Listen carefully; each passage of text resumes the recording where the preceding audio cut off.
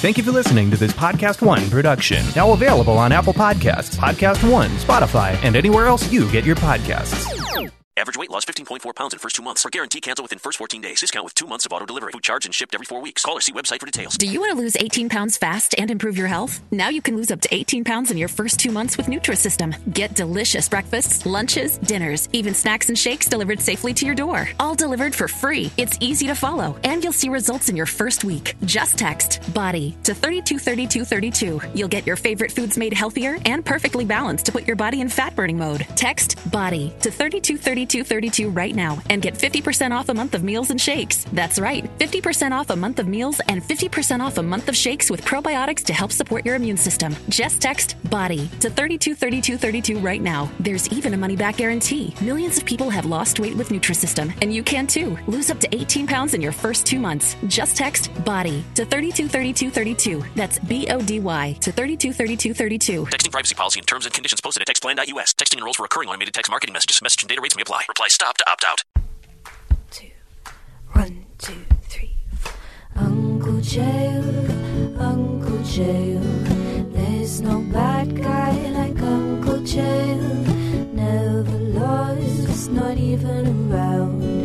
Undefeated, undisputed, oh yeah. Here comes a bad guy.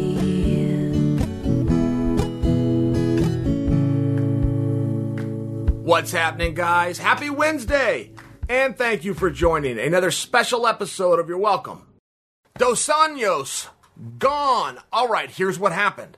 So, going into this fight, you did not have to put on your Colombo rain jacket to understand this is going to be a stand-up battle. Junior Dos Santos went as far as the champion of the world, but he did it all one way. He did it all standing up. He has great takedown defense. That's where his wrestling comes in. He does not have great wrestling offense. Okay, fine. Don't need it. You need one of the two. He chose defense. He's got a black belt in jiu-jitsu, but we've never seen him start to execute some of those submissions. It's all right here. It's all been stand-up, ones and twos. He'll slip a kick in, but he is a Western boxer to the highest of levels who's taking on a professional kickboxer. Now, Gane had a 10-0 record coming into this fight. Came from professional kickboxing.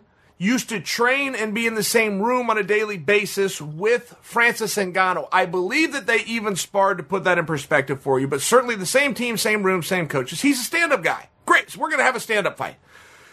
The problem that Junior has had as of late has not been with his skills, his speed, his size, his strength, or his determination. It has been with his chin. That chin just isn't the same over time, and we started to see it with Junior, right? I'm telling you things that you already knew, but I did think it was a bit of a surprise to see Junior go into a contest as a former world champion against a guy who, though unblemished, is still 10-0. Not a ton of fights. Junior was a 4-1 underdog. Does that surprise you guys? 4-1. He was 3-1 when I got to Vegas. It went the other way. It went the 4-1 underdog. I thought it was a little disrespectful. Surprisingly. Okay, fight breaks out. Sure enough, Junior's coming out trying jabs and crosses. And one thing about Junior, like you could look at his record as of late and think, okay, this is a favorable match. You could think that. You could think he's not what he used to be. You could think he's not the champion and not going to return to championship form. You can think all of these things. When they shut the door and you're locked in there with Junior Dos Santos, you're going to have different thoughts. You're going to look across that cage and go, man, this is about to be a long night. So when the fight breaks out, and one more thing on Junior. Only has bad intentions. Junior will not feel you out. Junior does not try to gain favor with judges. He is not looking at the 10-9. He's not looking to touch you here and dip here and move around. Everything he does, he's going to jab you to break your nose. He's going to throw a cross or an uppercut to put you out. Keep that in mind, because one thing that Gong did, and I have to give him full credit, is he just kept range. He just kept range. He came in with a very kick-heavy strategy. He was working Junior's legs. He was working Junior's body, but he was doing it from a kicking distance. What that distance does is no matter how perfect of a punch or powerful of a punch Junior throws, if it can't land, it doesn't count. It doesn't count. You guys throw a punch at me right now, it's not going to land. I have nothing to worry about. Wouldn't matter what your technique was. Wouldn't matter if you fooled me first. Just wouldn't matter. It's got to land. Did a great job of keeping Junior at bay and slowly started picking him apart. When you start to pick a guy like Junior apart, Junior's going to get pissed off at some point, and he's going to get a little bit reckless. That's what he did. Okay, fine. We see that a million times, but that's what happened. And that's really what opened up the headshots for Gane. If Gane never got to the head, whether he hurt Junior or not, it wanted to put him away. You got to put Junior out. You're not likely to submit him. You are not likely to even win a decision. You're going to have to put him out. This is just the blueprint, and he's going to try to do the same thing to you. Gane did a great job. I'm sitting here talking about this is a 4-1 going into the fight, moved from 3-1, went the wrong way against Junior. I'm sitting here telling you that Gane only had 10 fights experience, not a lot. But now I'm here to tell you how calm he was, how composed he was, how disciplined to his strategy, which was to keep Junior at bay, not make this about the hands, make it about kicks. Ultimately, an elbow finished the fight, but that's relevant too. It's relevant too because you're talking about space. You're talking about distance. One of the most basic philosophies that Royce Gracie ever had, we had a whole bunch of space or we have no space. We don't fight here. We don't fight toe-to-toe. We fight here or we fight here. I felt as though Gane did the same thing, but adverse to Royce, not on a grappling basis. He did it with striking. He kept distance. That's where the kicks came in. When he decided to fight close, he got really close. That's where the elbows came in. He never fought in Junior's range. Junior's jab, cross, uppercut, they're all negated. Good strategy by Gane. For a guy that had only been in there 10 times, the odds maker and the bettors had this one right. They saw this one and they predicted it. Little bit of drama in the finish. Finished kind of up against the fence or near the fence. Boom. Gone through an elbow that hit Junior towards the back of the head. Now that elbow's legal as long as part of the strike touches the ear. I've heard Big John McCarthy give this speech 20 times. It's the same every time. You hit him wherever you want as long as something hits the ear. It hit the ear. Now, Gane used a forearm/elbow, so he had a great big range, unlike a fist, which I think was the intent of that rule, but it's not the letter of the rule. That's not what it says. It says as part of that strike touches the ear, it's fair game. I bring that to you because after the fact, Junior even had a little bit of an awkward moment where he walked up to Gane and pointed Gane up towards the replay and said, I went out because you hit me in the back of the head, you prick. Gane didn't deny it.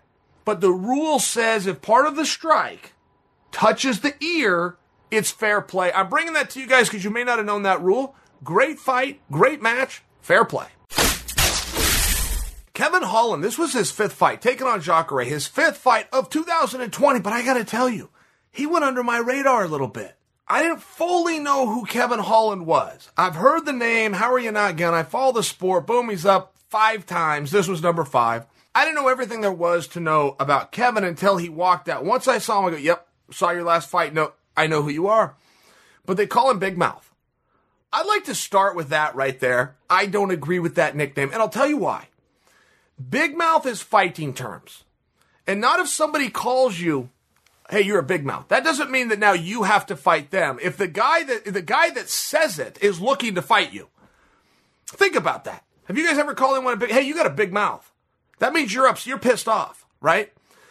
I don't like the nickname for Kevin Holland because he is so charismatic. Yes, he talks a lot, but he does it from a very playful standpoint. I find that he gets away with it. I don't find it disrespectful. I don't even find it mean. I find it entertaining.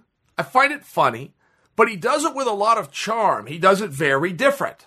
Everybody's talking these days. Oh, that's the way to market yourself. You got to go There's more to it than that. That's a lazy approach to believe that. And Holland brings in something a little bit different. Now, I want to break down the match, but I feel as though I have to address this whole big mouth business to start with because I don't think it's a fair moniker. I don't love that moniker. And I'm into this guy. Look, Jacare is a bad night out. And I haven't loved Jacare's strategies, particularly as of late, because he used to have an urgency within plan A, which is get my hands on this guy, get this guy to the ground, bring him into my world. I've practiced, I'm powerful, and I'm comfortable enough, and I'm good enough athlete that I can go to my plan B, but I will not look at plan B until plan A's options are exhausted. I don't see Jacare doing that anymore. I'm being very critical, but I'm being very critical of a great fighter who I have followed. I followed Jacare back in his grappling days. I watched him and Damian Maia in an IBJJF World Final match. I mean, that's how far I go back with this guy. So it was kind of easy for me to see what's been changing. Now, here's the good news. If you're Team Jacare, if he gets this Holland guy down, Holland's in big trouble. That was kind of the belief. That's still Jacare. And Holland is still some guy they're calling a big mouth. I mean, that's the story going into this fight. Okay. Fight breaks out. Holland comes to the ring. He's dancing. He's talking. I think he was doing some singing. But to come back and to try to prove my point that it is not disrespectful and it is not mean-spirited like a lot of guys, when he got in the ring and he started dancing, Jacare smiled and Jacare started dancing. It was one of these things where this Holland guy just kind of put you in a good mood. I would love to see this guy in a packed arena. If he can get his opponent to start dancing, imagine there was 10,000 people there. The opponent's going to be the last guy to dance with you. He would have had 10,000 people dancing. Kevin Holland could have broke out a dance party in the middle of a UFC. I really think that. This guy was captivated. He had one of these personalities that drew you to him. Okay, fight starts. Jacare takes him down. Holland scrambles up. They're back on their feet. Jacare's disciplined. Disciplined to that plan A we talked about. Got him up, put him back down again, and this time he kept him there. Here's where the surprise came. Holland started talking to Jacare. You could hear it because of the settings of the pandemic. And then he throws up a submission. He throws up a triangle on Jacare. Now, if he would have finished that triangle, which he then transitioned to an armbar, both missed, but if he would have submitted Jacare Souza, we're having a totally another conversation. The mere fact that he got close and had the courage to go for it, I think opened a lot of eyes. And hey, man, this guy's pretty comfortable on the ground. And ultimately, he throws a strike. Hit Jacare right in the ultimate place you want to hit a guy is right on this chin. You want to turn it. There's a little function right here between your jawbone and your ear. It's a little gap that a human has. You want to close that gap. You hit the jaw so hard that gap closes. That's what puts a guy to sleep. That's the ultimate place. The next ultimate place is arguable. It's very arguable. Do you want the temple? Do you want behind the ear? And I will tell you where Holland went, which is within the argument places, is right on the top of the head, not the forehead. Not the two-head area, the eyebrow area, right on the very top. Picture this if you missed the match. Holland is down. He's on his back. Jacare creates a little space. Holland says something to him and then sits up and cracks him. Now, you have to understand this because this is creativity at its finest points. There is no coach in the world, in any MMA gym to ever exist, that brings the team in one day and says, okay, guys, I want you to sit on your butt and wait for the top guy to create space. Then I want you to say something to him and crack him right here. You'll knock him out. That he made it up. Joe Rogan, John Anik, Daniel Cormier, three of the finest announcers in the history of sports, let alone this sport. They don't know what to call it. I've had a day. I don't know what to call it. That's not a move. Kevin Holland made that up. When you have guys that can make things that they can see it and then do it in live action, it's rare and it's scary and it's impressive and it's something to celebrate. Not to mention little skinny Big Mouth here generated enough power from the most precarious position I have seen to result in a knockout. Right, if I was to bring Clayton Hires in here right now, top boxing coach on earth, and he was to tell you how to generate knockout power, in a million years, he's never going to tell you to sit on your butt and wing one. Kevin Holland sat on his butt creatively, winged one at Jacare while talking trash to him and put him out. There's a little bit more to this than just an impressive performance by Holland. There really is, guys. 1 week ago, 60 gets announced. 60 athletes within the UFC are going to be cut. 5 weeks ago, Scott Coker actually cut 30 guys. So 90 athletes, all the way up to Yoel Romero, 90 athletes who we know and who we are invested in on some level are gone. So what does that mean for the fan? It means we have to start over. What do you do now? What do you do now if you're Coker, if you're Dana White? You took this product that people have seen, that they are familiar with, that they want to see again, and you do away with them. You put yourself up in a tough position, and then all of a sudden, a guy like Kevin Holland comes out. That's why you don't ever miss these shows. New stars are born. Jamal Hill a week ago, by example. That's why you don't miss these shows. And when you want to talk about what's next, and in all fairness, that's all we ever really want to talk about, what's next. What I want to see What I want to see for Holland is I want to see Darren Till. Holland is not getting a world title fight. Even if that division is in a interesting position now with Adesanya leaving it. And though he hasn't been stripped with any success against Blachowicz, he's not coming back. So a couple opportunities now open up. Not only can one guy go fight for it, you can have two if it's a vacated title. Even with that, Kevin Holland is not going into a world title fight. But Darren Till would be a mega fight, and that would be a mega step up the card, and most likely that would be a main event. That would then put him in a 5-round atmosphere, which would answer a lot of questions. Kevin Holland answered, how can he do with a world-class grappler? If he can answer, how can I do with a world-class striker, and you like the answer, that will move Kevin Holland a meaningful distance closer to his goal, which is a championship fight. This is Your Welcome with Chael Sonnen. If you've ever done boxing, kickboxing, or thought about learning how, but you're just too busy, or you can't access a good boxing gym, you definitely need to check out Fight Camp. Fight Camp brings the boxing and kickboxing gym to you. It comes with all the gear you need. Fight Camp comes with the best freestanding punching bag available, great quality boxing gloves, quick hand wraps, and their unique punch tracking sensors that show you real-time progress and stats on an iOS device.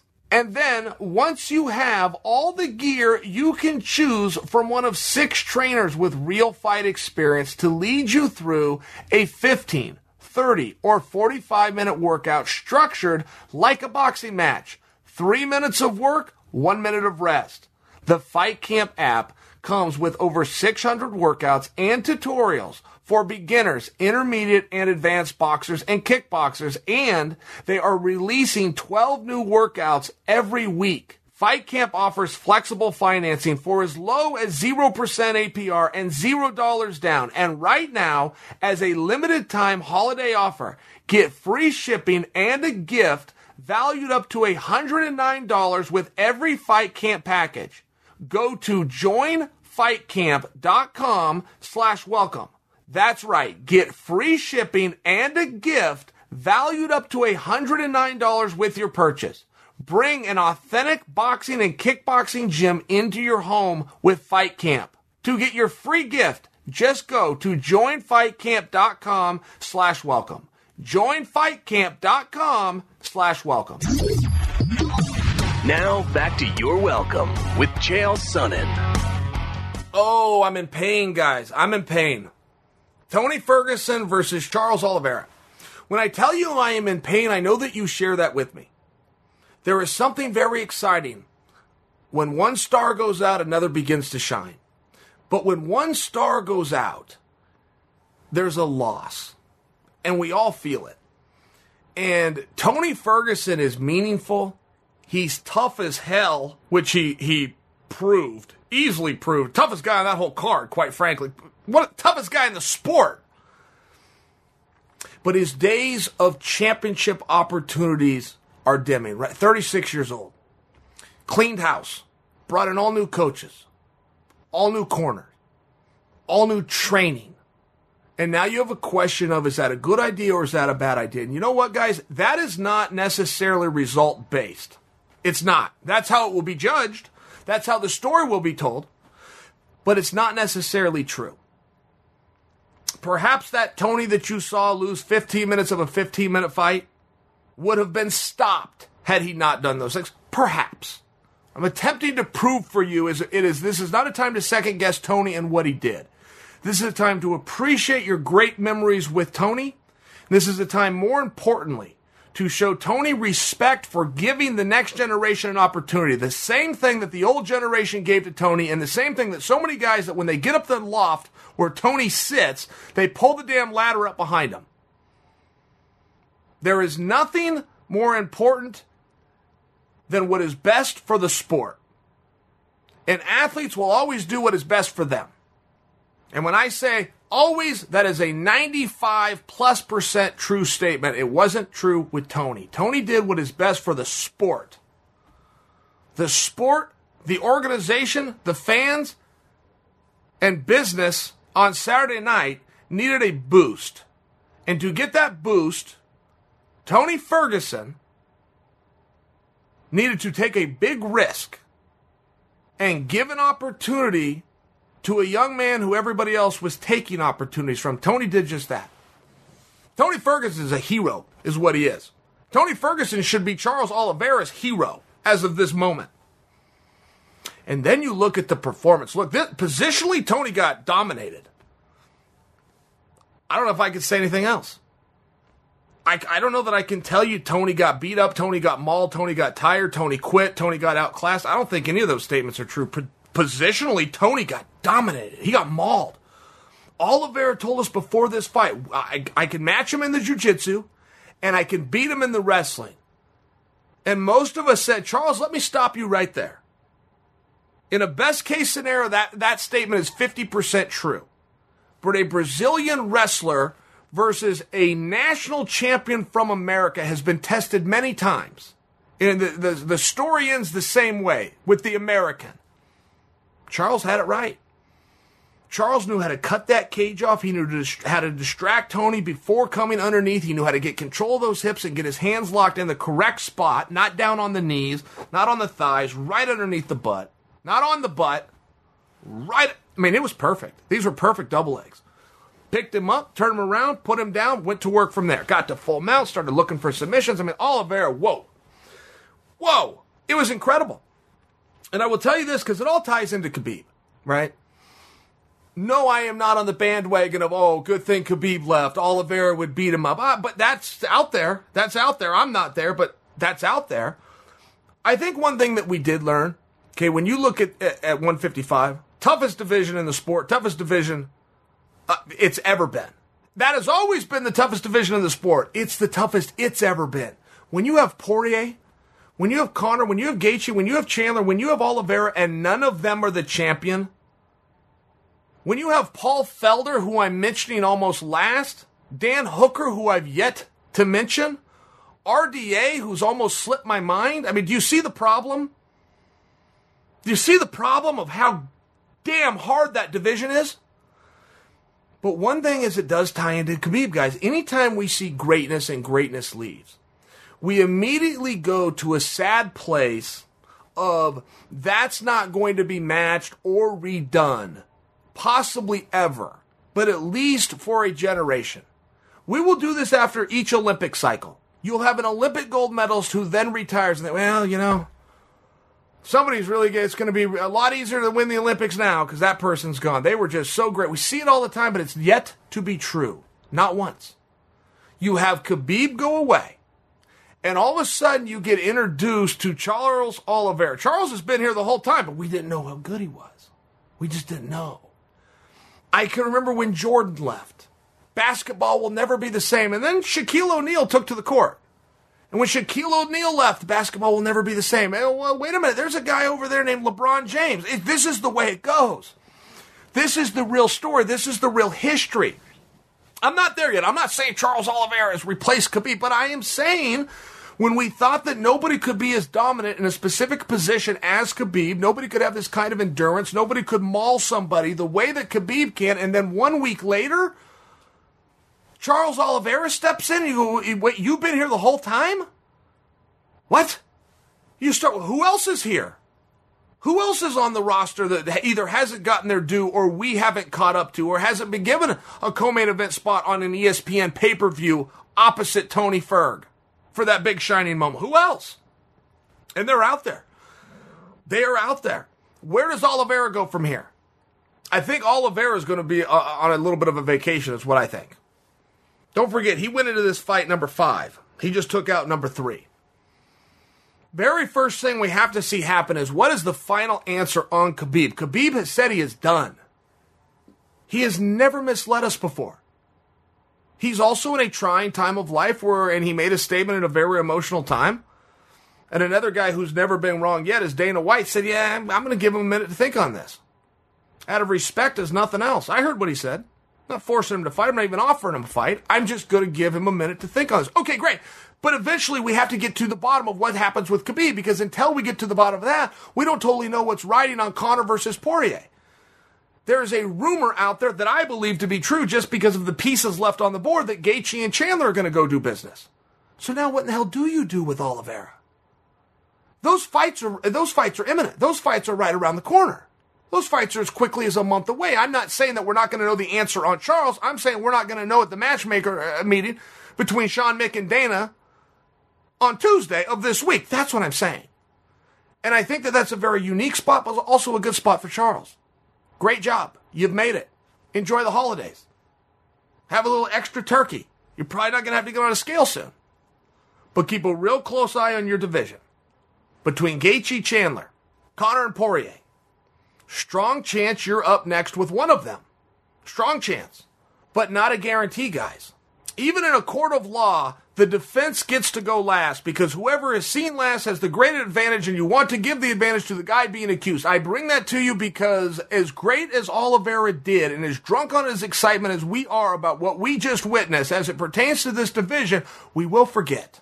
And when Conor goes out there against Poirier and sucks all the air out of the room, regardless of how that match goes, that's what they're going to be talking about. And then ultimately, Chandler and Gaethje get to go last. They have a major advantage getting to go last. I'm only bringing that to you now because we're discussing where does Oliveira go from here. If I had my druthers, just Chael's choice, I put him in there with Chandler. I give Gaethje a little bit more rest, say, hey, look, you had 2 title opportunities this year. You won one, you missed one, but you had the opportunity. We're looking for eliminators. Gaethje, I'm going to move you over here. I'm going to bring in some fresh blood. That's what I would like to see. I'm not going to get my way. Chael's opinion. Like to hear what yours is. Davison, Figueiredo, and Moreno. Okay, guys, time out and back up because this became very relevant. So I missed the weigh-ins. And when I get done, I end up in a room with John Anik and Brett Okamoto, who were both at the weigh-ins. And it's just the 3 of us in a room, but they start visiting. I'm listening to everything they're saying, and John makes a comment to Brett, or vice versa, that Figueiredo came in a half a pound underweight, which, relevant, don't forget, the only thing that's beaten Figueiredo in a period of time, particularly in 2020, is the scale. So all of a sudden, he's coming in a half a pound underweight, and he throws up after the weigh-ins. They were discussing this, and I remember thinking, well, that doesn't go together. He's throwing up from cutting weight, but he was underweight. I don't get it. Yeah, okay, I didn't get it because what I was missing is it had nothing to do with the weight cut. He was sick. Hold that thought, because this doesn't get revealed to us. We know and hear that he vomited publicly after the weigh-ins, which we all chalked up to a weight cut. Hold that thought. Fight starts. Figueiredo comes out and he walks Moreno down. I mean, Figueiredo is so big and appears to be so strong. I mean, he's like an oak tree. And Moreno's chopping away. Boom, he's chopping at the tree. The tree's not moving. Tree's not even flinching. Tree's not even blinking. He's getting punched in the face. Moreno hit him right in the neck twice. Right in the neck. Nothing. Not an expression, walked him down, fired back. The announce team was making it believe and making it sound as though Figueiredo was fading. I didn't see that. My eyes were not showing me that. They were also leading you to believe that Moreno was winning the fight. That is not what happened. That is not what my eyes were telling me at any point in this. What I saw, more moments than not, was Figueiredo moving forward. What I saw, more moments than not, was Figueiredo throwing punches and kicks at his opponent. What I saw, more moments than not, was the harder punches being landed by Figueiredo. What I saw was 3 takedowns in an entire contest, all for Moreno against Figueiredo, but not one piece of damage done or an advancement of position. Not only was guard not passed, it was not attempted to be passed. Not only was a punch not landed, it was not even thrown. Now, Moreno does get the credit. He got the position. It means something. But guys, in fairness, and you're getting this from a wrestler, it means very little. You got to do something with the damn thing. He got it. If you're splitting hairs, it goes to him. It goes to Moreno. But not a meaningful amount. Nothing happened. When it came to who was more dynamic, Figueiredo was throwing punches. He was throwing kicks, including spinning kicks to the breadbasket. He was throwing elbows that were landing. This was a very fun fight. This was not a close or a hard fight to judge. Period. End of story. It only went to a draw because of a low blow where a point was deducted. I'm bringing that to you because there was nothing aloof here. The Nevada State Athletic Commission has had a very bad 2 months. They got Bob Arum so upset with the incompetence of the judging that he is threatening to take his product out of Nevada. Doesn't care where he goes. This is a quote, but he ain't coming back to Nevada. this does not deserve to go into that same pile. The judges 100% got this right. 100%. 3 rounds to 2, exactly as they called it. Did not put an overemphasis on the takedowns. And by the way, the entire narrative going into this fight and even during the fight that Moreno was fading, or that, I apologize, that Figueiredo was fading, or that Figueiredo could not hold up to start with, is false. The 5th round was very clear. All 3 judges saw, the same way as you guys saw, the same way as I saw, and the same way that Moreno felt. Figueiredo won it. It was Figueiredo's first time in the 5th round in his whole career. Champion of the world. He's never been in the 5th round. We're being told that he was fading? 10 minutes in, we're being told that he's fading? 15, 17, 18 minutes in, the world's being told that he's fading. He won the 5th round. Those don't go together. The fight that you could see or the fight that you could listen to were 2 totally different fights. This was fun. It was a very fun match. This was not a close match. It ended in a draw. How could you say that? I can say that because the point was taken away, which is the only reason it ended up in a draw. I only bring that to you because then Figueiredo lets us in on why he was vomiting at the weigh-ins. He was sick. Matter of fact, he had to go to the hospital. He didn't get out till the day of the fight. He was released from the hospital at 2 a.m. the day of the fight. I bring that to you because we're talking of rematch. I'm in, guys. By the way, if it sounds like I'm throwing water on this wonderful performance, you're getting the wrong tone from me. I'm throwing water on the narrative of the performance. Great fight, fun to watch. Judges called it the right way. Nothing to see here. And then we get revealed that the champ didn't feel good. That's going to be a talking point going to the next fight. Moreno has a way to go going to the next fight. Moreno had very dominant positions, particularly with the wrestling, of which he was completely lost, which is adjustments that he can make up and fix and change. Every single round where he got a takedown, he should have won and stolen that round. He's going to have to make some adjustments, though. Other part of the talking point going to this fight is just how bad did Figueiredo feel? Many guys will come out after the fact in a real scumbag fashion, attempting to take away from their opponent and claim an injury or claim they weren't feeling good. Figueiredo was on video vomiting and then just told us why, because he was sick. Take this how you will. Dana White is calling this the greatest 125-pound fight of all time. I'm hearing many other people say it. I'm hearing people even going further just as it pertains to 2020 saying that it's the greatest fight of the year, which is relevant because right now for the World MMA Awards, without a question, Rose versus Wei Li wins fight of the year. Now they have competition. Recency bias is going to say it goes to Figueiredo Moreno. The experts that make the vote will sit down in freshness and watch both fights again. I don't have an opinion until I do that, but you see the compliment that is being displayed either way. In a worst case scenario, it goes down as the second best fight of 2020, which is one of the great fight years in the history of my life. Wonderful job. But the wonderful job also extends to the judges who got it right and possibly goes against some of those who were telling us Figueiredo was fading. Moreno is winning. That's not what happened. That's only what you were told happened. Marvin Vettori has come out with his nomination for Fighter of the Year, who is none other than Marvin Vettori. And he laid out a case. And you know, it's not half bad. Let me tell you what Marvin said. He said, I fought twice, but I made weight 3 times because Robertson pulled out. That's not my fault. I did my job. Okay. He said, it also culminated with me beating world number 4. I climbed 10 spots in the rankings. He's out right there. I mean, that's it. I'm letting you digest that.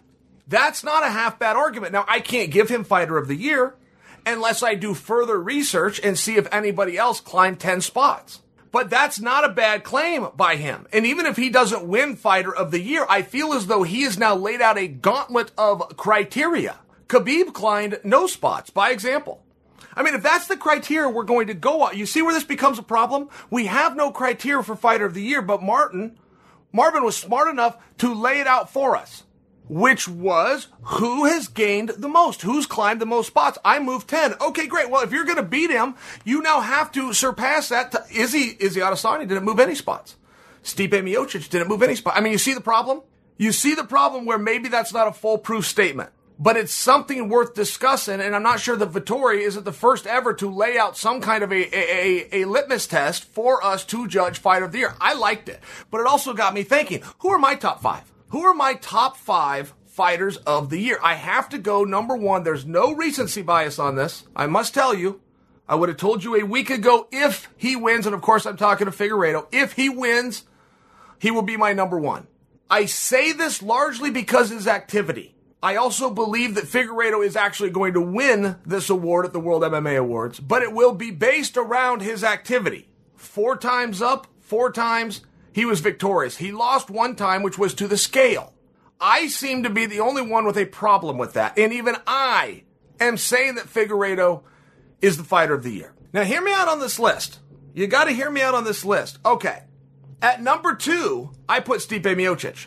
Now, Stipe Miocic would obviously not win it for the same reasons I just laid out for Figueiredo, such as activity. Stipe would not win it by the reasons laid out by Vettori, which is moving in spot, but I think he had one of the hardest fights of the year. He fought his true nemesis. He fought a man who had already beaten him. He fought in a true heavyweight trilogy. Say what you want about weight classes and who's the deepest and who's the best. The most coveted class in combat is the heavyweights. Stipe did this in the middle of a pandemic. Don't forget he's a first responder. Did this on the back end of a very serious injury. It was to his eye. Can't think of many more body parts more important and more sensitive than that organ, right? Your eye. Goes out there, beats Daniel. Daniel retires after it. I have Stipe as the second most meaningful fighter of 2020. Number 3, I have Chimaev. Now this one, Marvin Vettori may agree with me with. He may be forced to agree with me that Chimaev is at least within this discussion, because Vettori himself is saying, how many times you weigh in, how many times you go out there, how willing were you, and who did you beat to move your own ranking up? One knock on Chimaev, no, he did not beat a number 4 guy like Vettori did, but he was willing to try. The COVID came, he and the Leon, and this whole thing ends up missing. He was willing to try. Certainly by star potential, nobody has covered the spread. Nobody went from an unknown to a main event in 2020 aside from Khamzat Chimaev.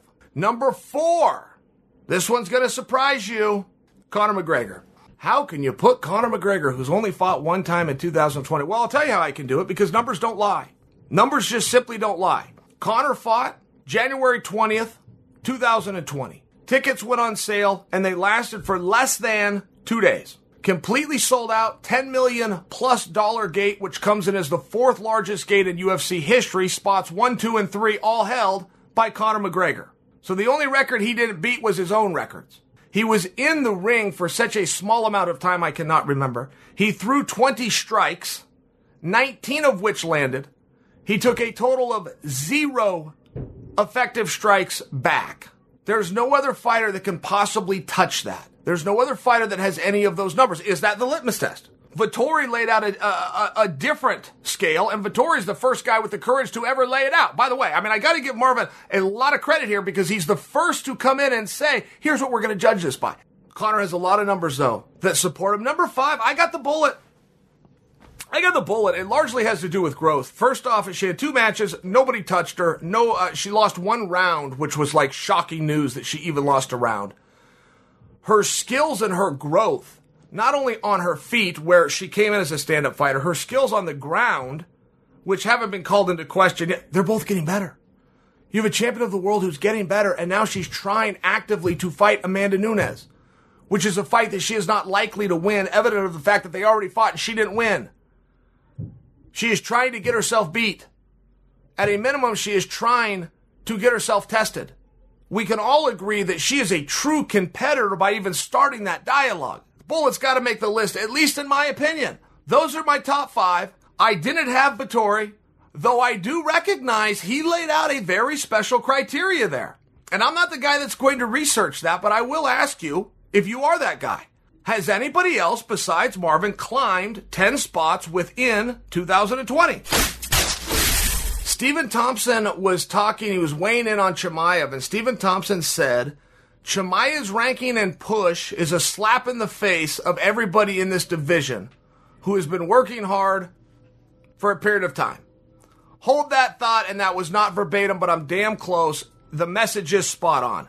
Stephen Thompson is saying that Chimaev getting the push, talking about main events, talking about being a headline all over the place, talking about if he beats Leon, he's going to go right into title talks, is a slap in the face to the guys who have been here for a period of time doing really hard fights all across the board, all across the world, in and out of a pandemic. I mean, he makes a very fair point, right? He does make a very fair point and here, I have a question. If I was talking to Stephen Thompson right now, here's what I would simply ask him.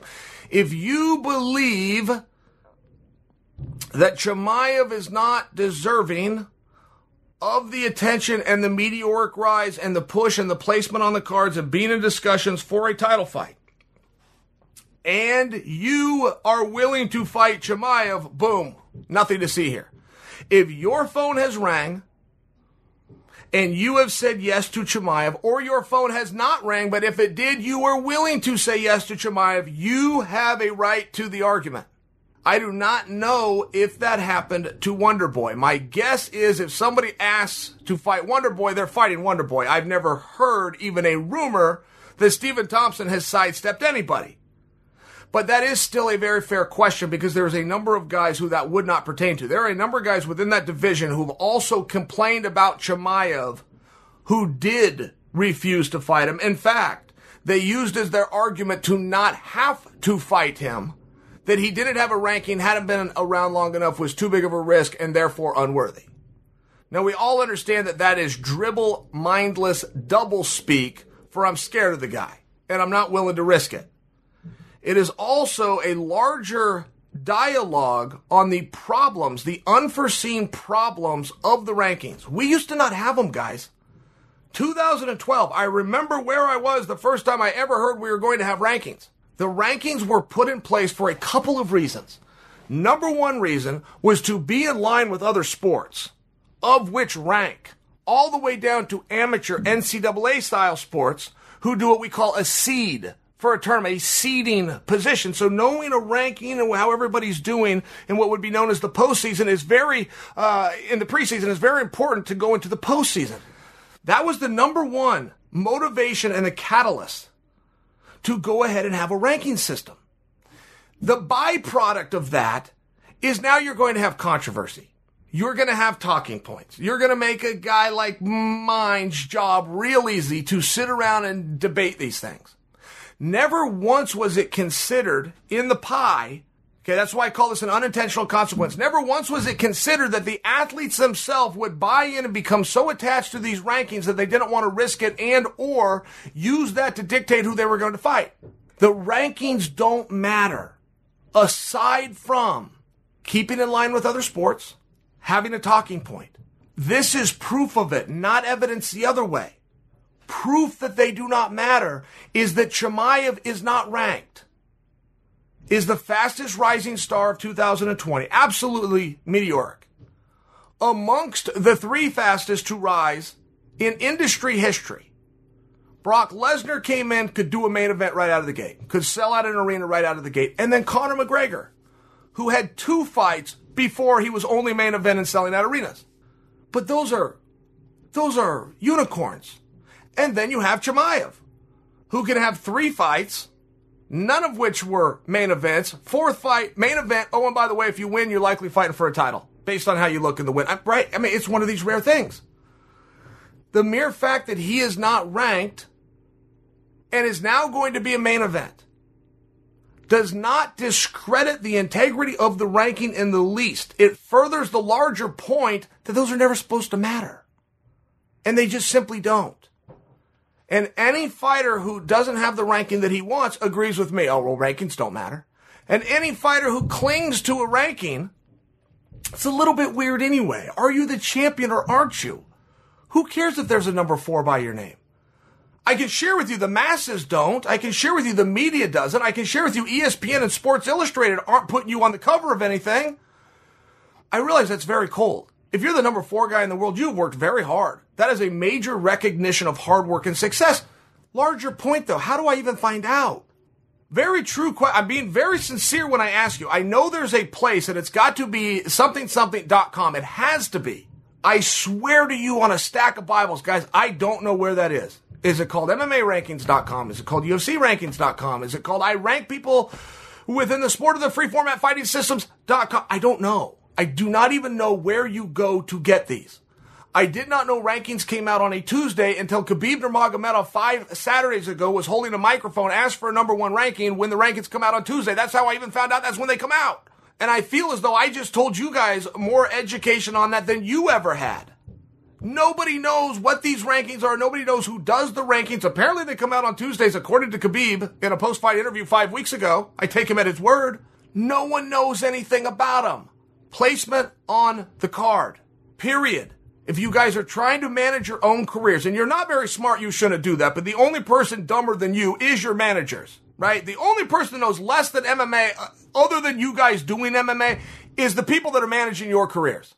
If they are ever talking about rankings, they should be talking about placement on the card, period. Start with main card, go to co, get to main. You've made it. You have made it in this business, period. If you could never ever have a ranking next to your name, great. If you can main event and headline a show on ESPN, you have something that you can be proud of, quantifiable to show your grandchildren. Do you understand the difference? The rankings are made up. They are made for guys like me to have something to talk about. You guys have ruined it. You flipped the script. I don't ever talk about them because I don't respect them. I also don't do it because it's all that comes out of your mouth and I don't get to be unique. If you guys would shut up, you would allow a guy like me who influences the industry to then influence the power of the number next to your name. When you talk about your own damn ranking as a way to not go and do something, I don't want to be like you. I will never be like you. Don't mention your number. Leave it to other people to do. Don't talk about this fight doesn't make sense. Leave it to other people to do. The main thing you want in this sport is an easy opponent for a big paycheck. That's where, hey, who do you want to fight? I want to fight. I want the hardest fight. I want to challenge myself. I want to fight for the chance. Here's who I want to fight. I want to fight the easiest guy with the greatest weight discrepancy in the largest arena for the largest paycheck. Can you make that happen? Okay, you can't make that happen. Great, then let's start working backwards. But that's who I want to fight. If you choose to weigh in on the unfairness of Chimaev, you're choosing to recognize that you don't understand the business. So now you just lost respect. If you don't understand the business that you're in, I can't respect you. And we're seeing it happen around us. Floyd Mayweather is getting ready to box one of the Paul brothers. There's two Paul brothers, Logan and Jay. Floyd's getting ready to box one of them. And frankly, whichever one walks out, nobody's going to know the difference anyway. In all fairness, one of the Paul brothers was just a co-main event of a boxing card that Baduk Jack was on.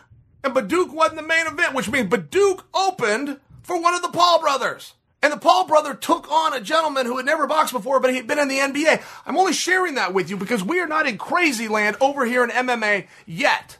We're not in crazy land. But making believe that what you have done in the past, therefore, is going to be a reward for the future, or that anyone's going to think that you should get an easy or favorable match, it just doesn't work that way. It's a weird thing to talk about. Very weird. And the rankings as they were intended to be discussed by guys like me who will make your case for you isn't going to happen when you're out there being a little bitch about your own ranking that nobody knows even where it came from. You're listening to You're Welcome with Chael Sonnen.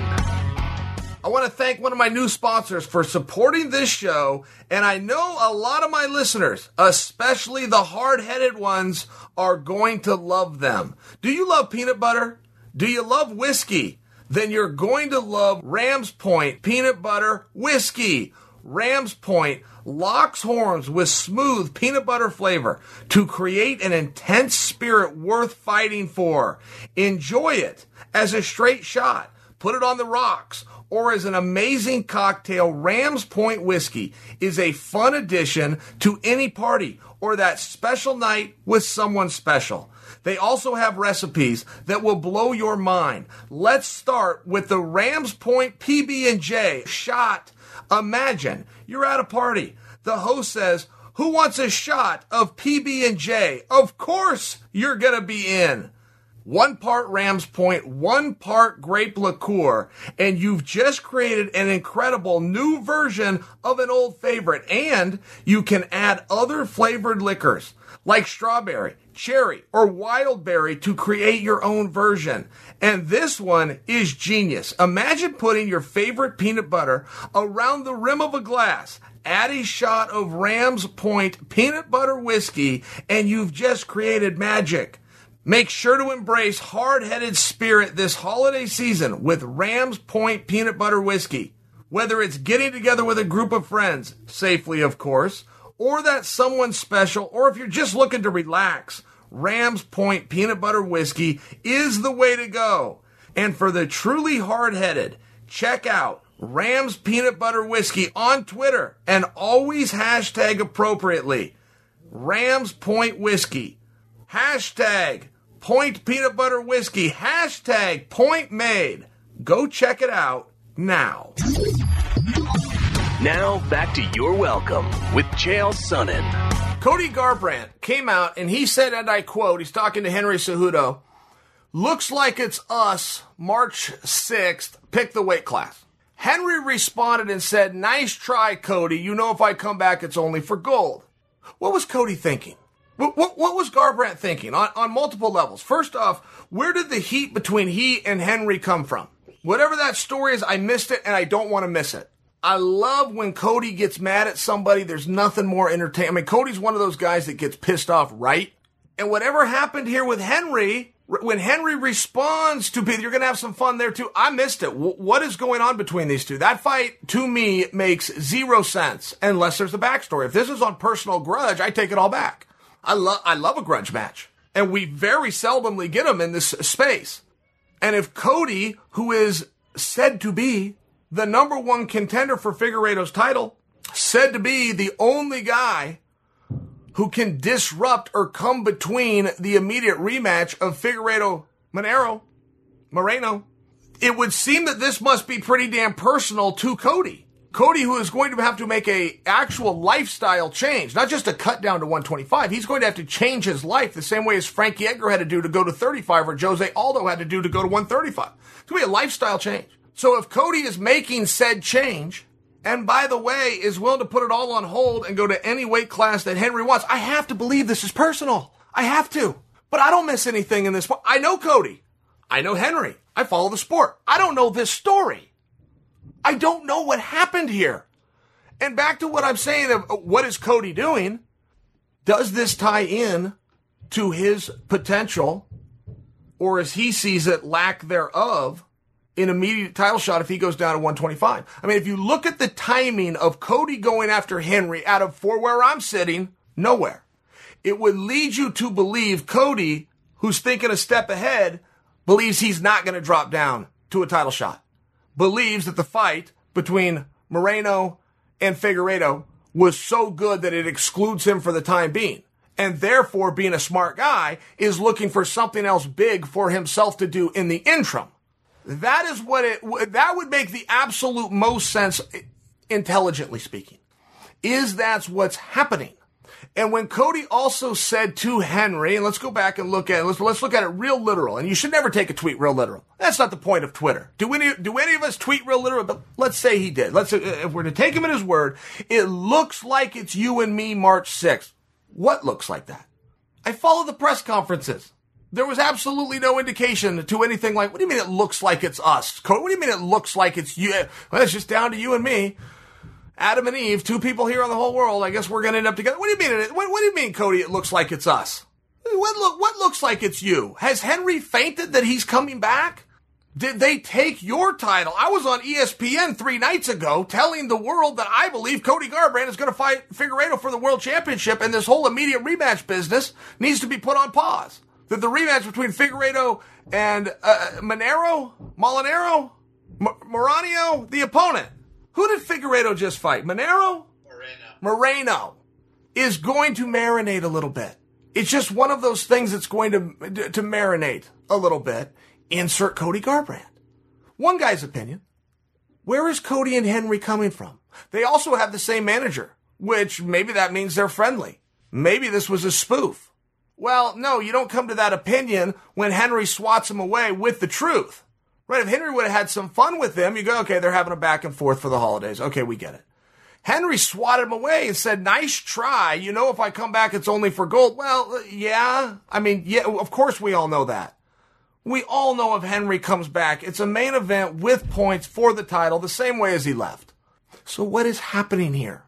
What is happening here and why? And why is it, what information does Cody have that led him to believe I need to find something else to do. I'm not going to get this immediate shot. Sincere questions by me. Of course, I could just call Cody and ask him. I'd rather speculate about Cody behind his back. Wouldn't you? As we are days removed from Saturday's pay-per-view, the more of a problem the mess created by Charles Oliveira. I don't know if he realizes what a mess he created. Do you guys, what do you do with him? What do you do with him? There's no wrong answer. I understand that. I understand that guys that are ranked number 5 in the world, he'll now be 3 in the world, can anybody in the top 10 will do. Number 9 guy, number 8 guy, however you want to do it. But that's for a guy that does this. It's not what Oliveira's been doing. Oliveira hasn't been going up and down like a stock market. He's only been going up.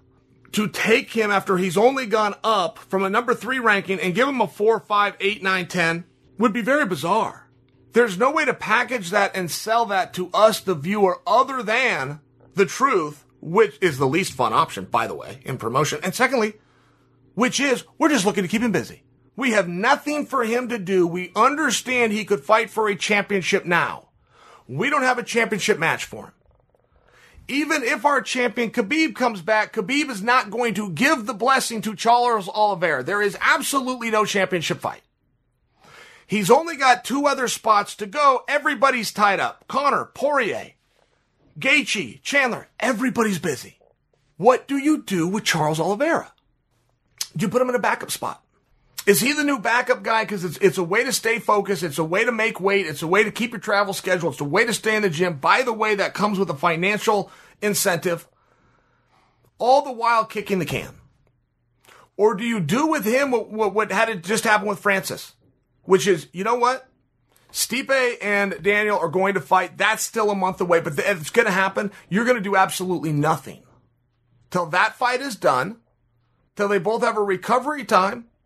A contract signing window, a training camp, a destination, a location, and an actual venue to fight. I mean, it's one of these things. It's very rare that happened to Francis, but Francis was so scary and so dominant, it was the right decision from a safety standpoint for other fighters.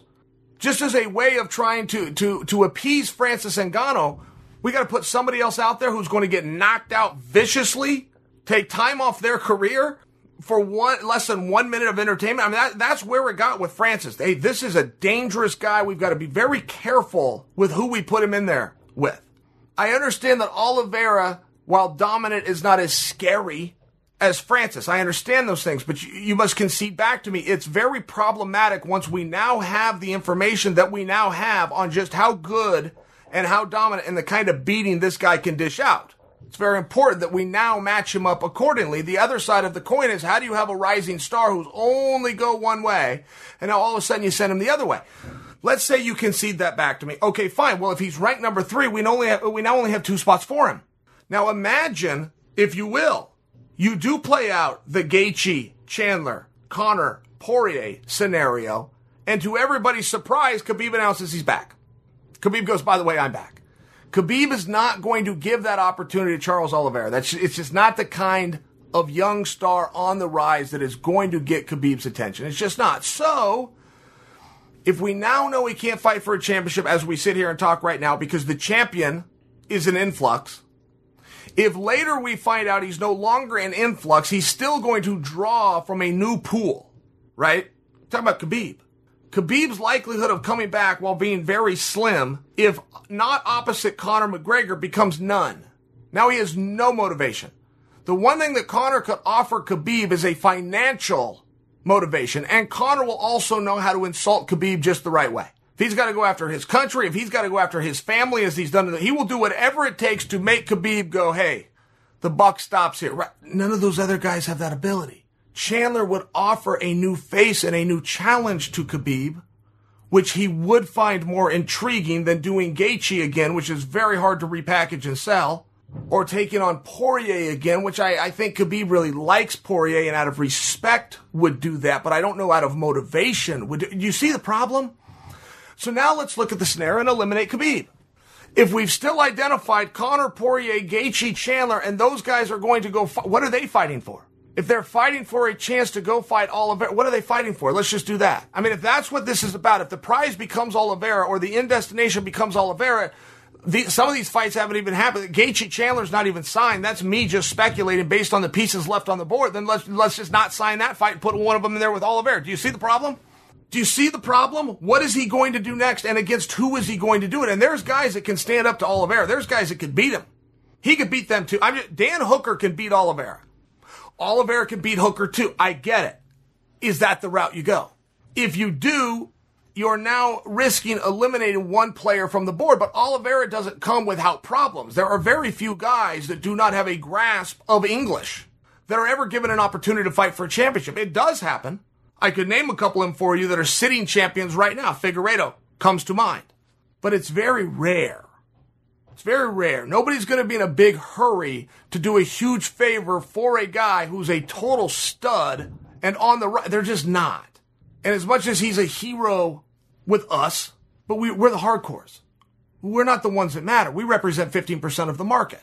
If he cannot go on SportsCenter and captivate the little old lady in Iowa to stop what she's doing and tune into this content, you see the problem? You see the problem? But you still, out of an integrity, have to do something with him. It has to be something special. There's just not a lot of options right now at 155. I mean, this division is completely log-jammed, and he just threw a wrench into it. In a good way. This is meant to be positive to Charles Olives here, right? I mean, I'm attempting to compliment him. I'm attempting to compliment just what a wrench he threw into such a powerful division. Whatever he does next is going to be spectacular, and I look forward to it. But if I was to guess for you what that's going to be, and I'm forced to look at all the different evidence and all the different possible turns and maneuvers that the division can take, I'm stumped. I got a big problem. Unless I want to intervene right now with a potential Gaethje Chandler match, which could potentially draw into Oliveira. If I potentially want to do that, but I haven't signed this match, then just don't sign it. Take one of those two guys right now, Chandler or Gaethje, and put him in there with Olives. But what is Oliveira? What's he do then? His situation doesn't greatly change until we get some very clear answers from the Khabib title situation. We're in a little bit of a jam. We're in a little bit of a jam to start going out and piecing all these things together. And by the way, we don't have any help from Oliveira. Oliveira has yet to make a case for what should be next. And even if he had said case, if he does it through a translator, it doesn't work the same. So it's going to be a slow build and a slow rise. But I think if you looked at Charles's career, we've taken quite a bit of time here. He's hurt himself tremendously in terms of a marketing potential. How much more does he have to do before we step in and go, look, you've done your part, now it's our turn to do ours? There's an answer to that. There is a time when that will no longer matter. I'm just sharing for you, if you're attempting to project a booking for Oliveira, you're going to need an immense level of creativity. So Vegas came out with a betting line on Masvidal versus Colby Covington. And I will tell you, it seems as though that is always the step to meaning a fight is going to happen. Like, Vegas doesn't ever have any inside knowledge. It's not like Dana's office is calling the bookie. But if you do go back and trace the sport historically, once Vegas finally takes odds on somebody, usually that fight happens. As a matter of fact, as I'm talking to you off the top of my head, I cannot think of a time that they have ever taken odds and said fight didn't happen, or at least was booked to happen. Maybe it got interfered with illness or injury, something like this, but where the organization made the match. That one seems so glaringly obvious to me that it's frustrating. It's frustrating for some reason this match isn't announced. It's frustrating that 2020 goes by and Colby hasn't been booked in something. It's frustrating me. I believe Masvidal's only fight, it was the one against Usman, was back in March. Even if I'm wrong and that was May or June, I mean, it was such a significant period of time ago. Masvidal is the biggest star in MMA, period. Right now. How much damn money do these guys have? Just by example. I would be up Dana's ass every single day if I did not have a match booked for 5 months, Masvidal, for a year, Colby, particularly when there's a huge match out there with a guy who's in the same spot as I, which is he doesn't have a match booked. So I've always wondered, what happened here? What is the holdup? What are we waiting on to get this match? And I don't know, maybe those guys are a pain in the ass that I don't know about it behind the scenes. I don't know. I cannot imagine that Masvidal returns against anyone other than Colby. I cannot imagine that Colby comes back opposite anybody that isn't named Masvidal, particularly when the only other thing that Masvidal is interested in doing is Kamaru Usman, who's going to be fighting Gilbert Burns.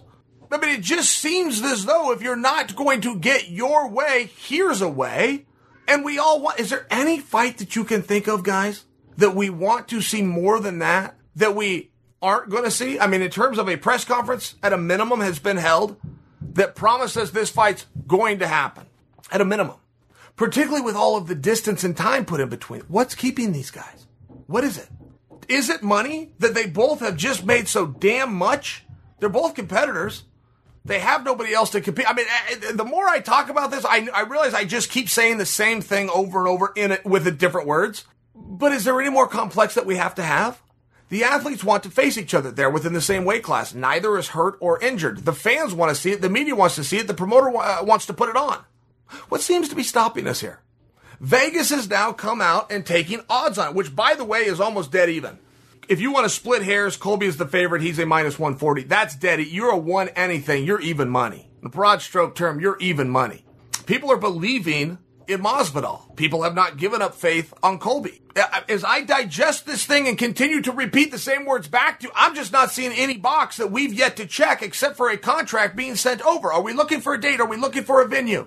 What appears to be up in the air? There was discussion at one point of having Colby and Masvidal fight, acknowledging they were going to be a co-main event. I cannot recall who was top of the bill. It was a world title fight. Acknowledging that they were going to be a co-main event, but making this the first ever co-main event that was going to be 5 rounds. So, I mean, this has been thought out. This has been overthought. If they're a co-main event, they should not fight 5 rounds. I'll be the first one to say it. You want to fight 5 rounds, you got to put up the strap. Good news there is Masvidal brings one with him. To just make a co-main event and declare that this is such a huge match, it doesn't belong in co-main event status, then don't put it as the co-main. If you are going to put it as the co-main, don't mess with the rules. Right? But the mere fact that this was discussed and thought of means I'm not the first to the party. There's other people that have already started the music. I'm just wondering when we're going to start dancing. Does Conor need a dominant win over Dustin Poirier? This is a question that I was asked earlier. And I've processed it a little bit because I instantly came to the answer of no. I concluded no. I go, hey, Chad, give this a little bit of thought. I'm still at no. I don't know that Conor needs a dominant win. Conor needs a win, sure, but I have a bigger question, I guess. Okay, let me counter the question with a question. What are we doing with Conor McGregor? Why is he here? Is he here just for fun as just some big cash grab and we're all supposed to kick it on expense and we like Conor enough that we're willing to do it? Or is he looking to make a meaningful title run? If he's not here for the title, I don't know what we're doing here. Conor has been pretty clear through 2020 that he is not happy with his schedule or lack thereof. I like that. I like a guy who's a competitor who wants to compete and is unhappy that he isn't being given enough opportunities to compete. I like the Chimaev. I like the Kevin Holland. I like the whole bit about get me in there and get me in there quickly. It was a gimmick and a shtick that only Cowboy Cerrone was able to run with. And now some other guys are coming forward. Conor seems to be on the other side of it, but not willingly. So I like that in Conor, but are we here for a championship run? Because if we're not, I don't know what we're doing.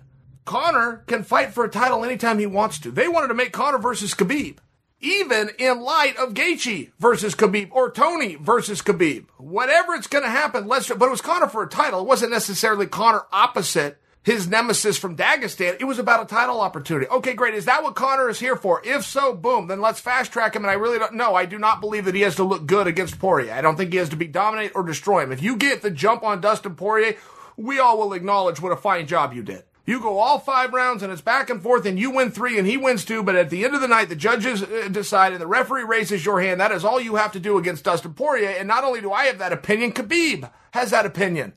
Khabib has said the road to me is through Dustin Poirier. That was purely out of respect. But Khabib has been in the octagon with a number of the top fighters and he came away saying, that's the guy. Okay. But it still brings me back to my conclusion. No, Conor doesn't have to go out there and show off. He doesn't have to land that lightning bolt left hand and put a guy down. He just needs to win. And I'm not getting my way with Conor anyway, because my way doesn't have anything to do with 155. 155 and Conor was interesting for one reason, which is a potential rematch with Khabib. If Khabib's gone, I don't know what we're doing. Is it about a title run? Okay, great, I'll shut up. But if it's not about a title run, it's about big and meaningful matches. Those are at 170. It was so exciting when Conor left 145 pounds. And it was only exciting because we had all new guys, all new faces, and all fresh parity. If we do that again and we do it at 170, I have never been one of the fools that thinks Usman is going to go destroy Conor. I would pick Usman to beat Conor. That's a conversation for another day. Nobody's running over Conor McGregor. Just isn't going to happen. Masvidal versus Conor McGregor is amongst the biggest fights the sport could possibly make. It would sit right up there with Adesanya versus Jones and possibly eclipse it. Possibly eclipse that fight. I don't know why we aren't looking more, if we're doing the super fight route, at 170 pounds with Conor. The fact that he's being forced to make championship weight of 155 pounds tells me maybe there is a championship run. That's a pretty cool story, too. I just feel that the audience is due the respect of knowing why are we here. If we're here to eliminate Dustin Poirier from contention, it has to be for something. And there's nothing greater than a main event against the guy who the sitting champion Khabib says is the guy and is your ticket to the Golden Goose, which is me. Even if Khabib has removed himself, there's still a lot that matters in this match. Why are we here? Unless Conor wants to have a busy 2001, as he said he wanted to have in 2020, then let's quit taking it from him. Let's give him what he wants. We want Conor. Conor appears to want us right now. Great. Everybody's saying the same thing. Let's keep him busy. And where does that take him? I'm just coming back to my initial premise of the answer of the question. No, I do not believe that Conor has to be dominant in victory. I don't think he has to be overly impressive in victory. I think that Conor is due, quite frankly, this fight is going to take first on January 23rd. To put that in perspective for you, his last fight was on January 20th, which means there will be over a year removed, 367 days exactly. And to remind you of when he fought Cowboy Cerrone, he had been removed 500 days. Put on arguably the best performance he's ever had. By the numbers, it would be amongst the greatest performances in UFC history. Only to be outdone on the numbers by Vitor Belfort versus Wanderlei Silva. When Vitor threw for 13 punches, landed 11 of them, took 0 strikes back, and was out of there in 14 seconds. Conor threw 20 strikes, landed 19, was out of there in 20 seconds, took 0 damage back. You see what I'm saying? I mean, that's just by the numbers. So I don't know that we would, based on history of Conor, expect that Conor's going to be a little sluggish coming to this fight. I thought he would be, based on history, going into the Cowboy fight. Turned out I was wrong. Turned out Conor's just that damn good. But he also did it without the deficit of having to do weight reduction. Ate all he wanted, felt big and strong as he could possibly get, still came in 3 pounds under the limit. I like him at 170. If we're going the super fight route. If this is about a championship run, great. Like that equally as much. But I am owed that as a paying audience member. I am owed that to have that told to me. And that's one piece of the story that I feel has been left out. Ciryl Gane, what an interesting year he had. 5 fights canceled through 4 different opponents, a serious injury. He didn't disclose what it was. He was talking about a serious injury. Comes back, beats a former world champion, remains undefeated. I think he was 10-0 coming into the fight. Whatever he was, he still got the O. Meaningful guy. That makes you a meaningful guy in the heavyweight division. One big miss. A glaring miss. He came out in an interview and said, I don't want to call anybody out. I will never call anybody out. I just want to do my job. Gone. That is your job. Your job 100% is to make us interested. Your job 100% is to make sure we know what you want to do. We are then going to do one of 2 things. We're going to laugh at you and try to stop you from getting what you want because by nature of a fan, we're jerks. Or we're going to love the idea, jump on board, and help you to get it. Those are the 2 options. Make no mistake, it's one of those. Your job is to tell us what it is. To say you want to go and do your job while being in the process of not doing your job. If you're doing an interview, the interview's job is to be interesting. You did an interview that was not interesting. You failed. You failed at your job. The punches and kicks are the same thing that the other 556 guys on the roster, 111 of which are in your division, do. It's called the unified rules. To separate yourself and make yourself interesting. Look, Gane's kind of a handsome guy. He also speaks pretty well when you listen to him talk. He's got kind of a cool voice. You saw the interaction between him and Junior post-fight. There was a lot of personality coming out of Gane. I mean, to knock a guy out cold and then be able to give a guy a hug and apologize in case a shot was illegal that you didn't intend to be, that was a pretty cool and likable guy. I'm watching Gane on this thing go, man, he's getting called out on TV and accused by his opponent, who is loved, of doing something illegal. And he's not denying it. He stopped and looked at the tape and said, boy, that sure is close to behind your head. That might have been an illegal shot. I mean, there was just a lot there. It was a very tough spot that he was put in. It was an organic moment. And he looked like a super cool dude, where I would be now interested in what he has to say. I now would stop, as I did this morning, to click on a potential interview by this new super cool dude who's completely undefeated. And then he has nothing to say.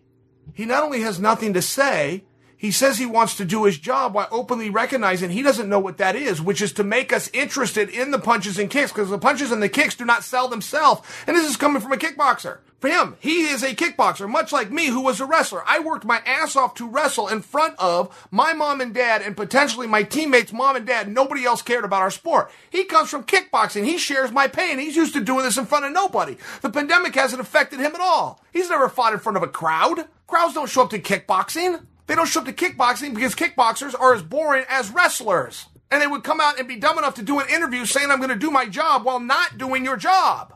Why agree to an interview if you're not going to say anything to the interviewer?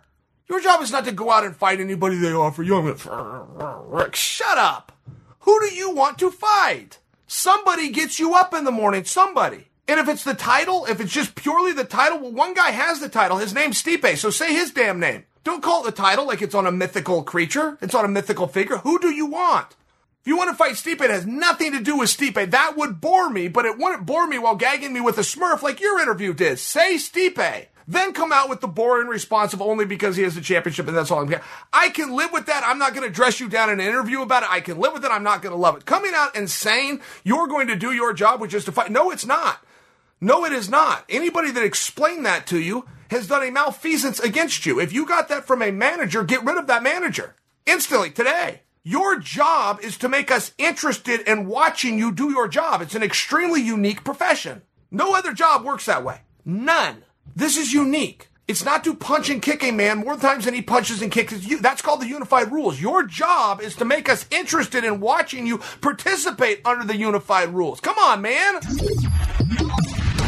You're listening to You're Welcome with Chael Sonnen. Support for this podcast comes from Pluto TV. Guys, you need an escape? Drop into Pluto TV. For a world of free TV, stream hundreds of channels and thousands of movies and shows, all for free. Yes, free, no subscription, no fees. Imagine 24/7 channels of Narcos, CSI, Star Trek, Survivor, and everything else from hit movies to binge watch. You're going to binge shows.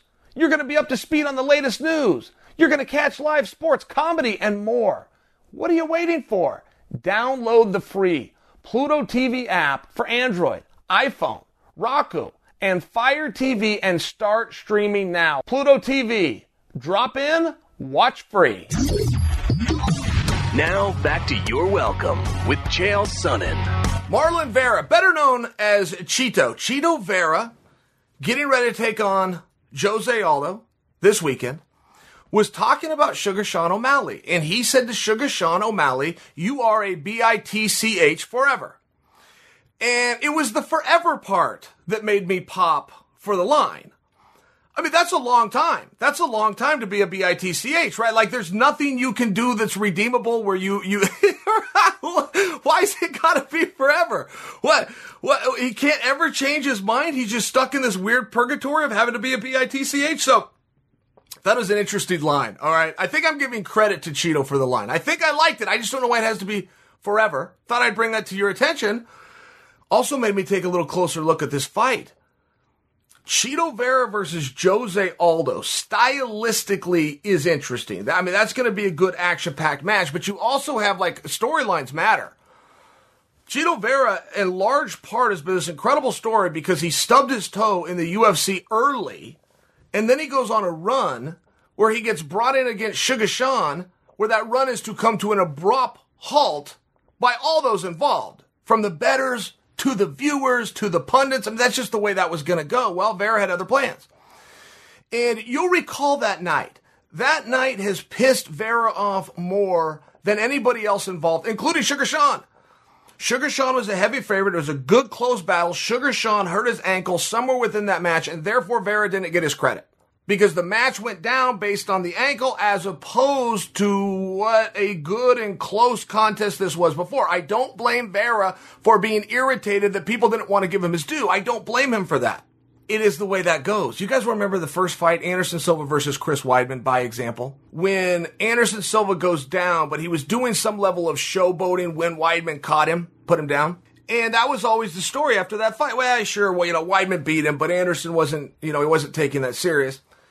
Negating the 7.5 minutes that had gone on prior, every single one of those minutes won by Chris Weidman. But because the very end looked like something different when you replayed it on video, that's what you left with. I share that because Vera, fair and square, beat Sean. Did the ankle thing happen? Yes, it happened. That was part of the story. But Vera is more upset about this fight and has attacked Sean harder and more often than Sean has ever done to Vera or to redeem or explain his own side of things. It's just been one of these things. And I feel as though we're in this changing time because Vera, whether he got his full due or not, definitely got his due. He definitely got a bounce. I mean, now he's going to find himself in there on ESPN with the former champion of the world, future Hall of Famer and Jose Aldo. I mean, he is reaping some rewards for that victory, whether he fully understands that or not. Now, I bring that to you because what would happen with Jose Aldo with a defeat? Right? It's that tough question. You got one of your heroes. You grew up following the guy. 11, 12, 13, 16 years Jose Aldo's been around whipping people. It was 11 years the night that he went down to Conor McGregor. 11 years undefeated. Okay, take that into perspective. And how many years ago was that? That was at least 4 years ago, wasn't it? So 15 years of Jose Aldo in some capacity beating people up. I mean, it's one of those things where there's not a lot of room for error, particularly at the age that he's at and with the opportunities he's already been afforded. The UFC is very proud to hang their hat on the idea we only have champions or future champions. Once you prove you are no longer a contender, you no longer fight here. That is a broad stroke. I get that not everything falls into that, but if you do take that in mind, there would not be a matter of wanting to pay your dues or pay your respects to Jose Aldo and his long career and make sure that eventually you get him that main event or that feature bout or that title bout. It already happened. It already happened. So if he cannot climb his way up or at least give the perception they're up, what do you do with Jose Aldo? I mean, those are very harsh words. We're going to cut Jose Aldo? Oh, terrible. That's blasphemy. But that same dialogue was here 5 days ago. It just happened to pertain to Junior Dos Santos. What's going to happen if Junior fails? I don't know the answer to that. I'm just aware that this phenomenon is here, and I'm also aware of the phenomenon of the way that the sport works. You break into the organization. You got two options. Bellator and UFC, you break in. Then you find your way to what's called the main card, which means your work is going to be shown on TV. That's all it means. You then can work into a co-main or a main event spot. They're going to have built-in mechanisms known as PR. You're going to get certain media opportunities just because you're a co-main or main event spot. So they're very coveted and they're very fought after and they're very sought after. But this is the life. Break in.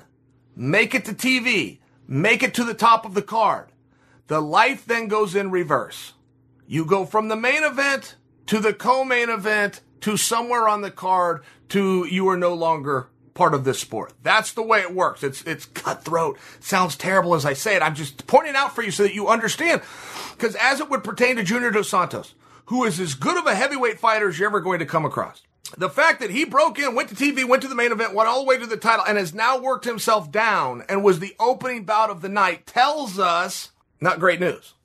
I do not imagine with my greatest creativity a scenario, and I think you would see me with this, where Junior Dos Santos, a future Hall of Famer and former heavyweight champion of the world, is on an undercard. Would you agree with me? Because if he's not on an undercard and his last spot was a loss in the opening bout of the night, there's nowhere else to go. I think you guys will remember, but the night that BJ Penn took on Ryan Hall, which represents BJ's last fight, but it was like the third fight of the night, and it was weird. I mean, it felt weird. Even when he came out for weigh-ins, the fact that there was no media around it, the fact that the main card is still 4 matches away, and here's BJ Penn, it was just one of these things. I don't begrudge or tease BJ for that. That's not the slightest what I'm saying. But it's one of these things where you got a very high-dollar guy who's now going to open with other guys that don't come close to that level of paycheck, right? With the paycheck comes your placement on the card, in large part, again, a broad stroke. But it's one of these things where you go, what are we doing here? What are we doing here and why are we here? If this is a redemption story and it's not worth telling enough to put on television, then it doesn't sound like it's worth doing. So there's a favor being invoked. Get it? I'm all for favors. What do you do, though? I don't know what the answer is going to be with Junior Dos Santos, though I have a guess. I don't know what the answer would be for Jose Aldo, though I do have a guess. So it's one of these things that if you're sitting back and you're going to enjoy it, and I don't say this to be anticlimactic to you, by the way. I feel that if you adhere to the message I'm giving you, you are likely to be more interested in this match. I think that you would be more interested in Jose Aldo, a living legend, one of your heroes, one of your favorite fighters that you grew up on. This might be his last time.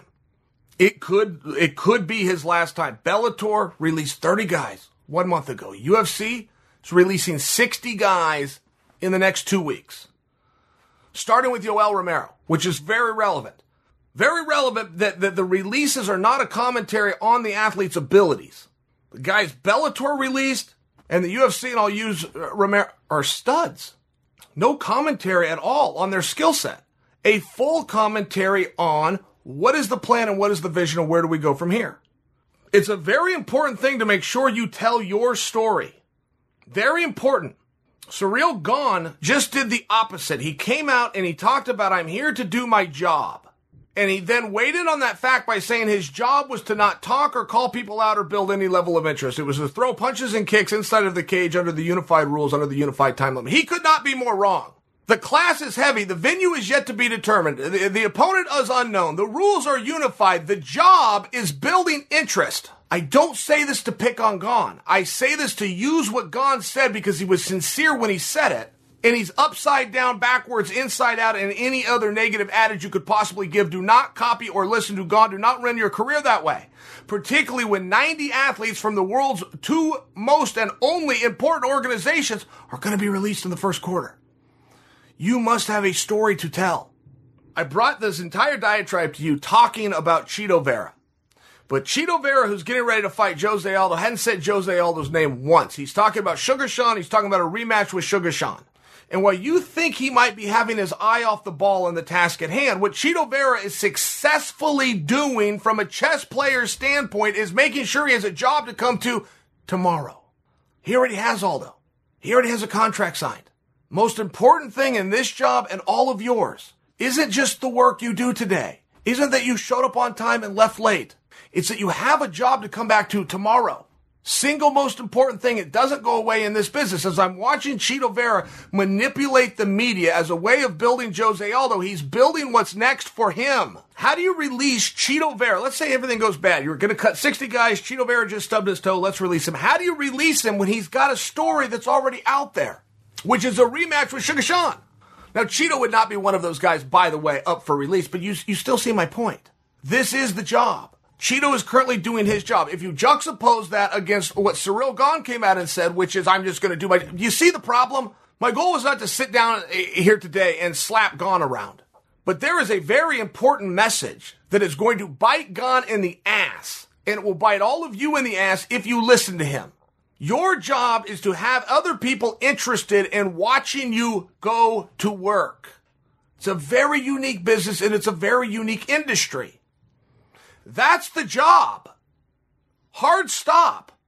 But you'll never run out of guys who want to be paid because they were Abu Dhabi champion, or who want to be paid because they were an NCAA All-American, or who want to be paid because they came through the LFA and they were the champion when they came over. You're never going to run out of guys that want to read you their resume and then attempt to get you to draw a bridge from said resume to said commas and zeros on a paycheck. It doesn't work that way. Did you succeed at your job in making people interested in you do your job?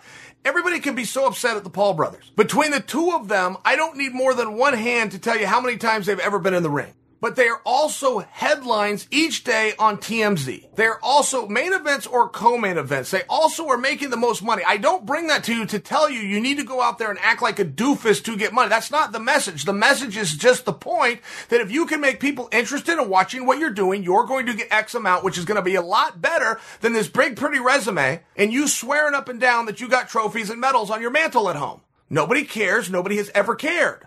You have a story. That's what promotion is. Promotion is not billboards and countdown shows and your face on magazine covers. It's not being a marquee or being in a main event. Promotion is one thing, which is storytelling. What is the story you have to tell and how well can you tell the story? A big fight has a big story that was told well. The end.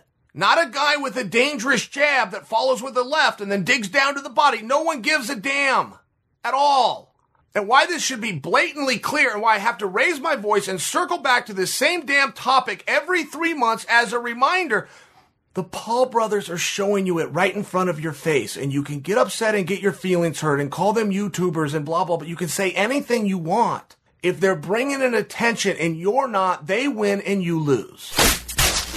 Khabib Nurmagomedov loves Dustin Poirier. I don't know if they got a relationship here or if Khabib just respected Dustin in the cage. I don't know what happened there.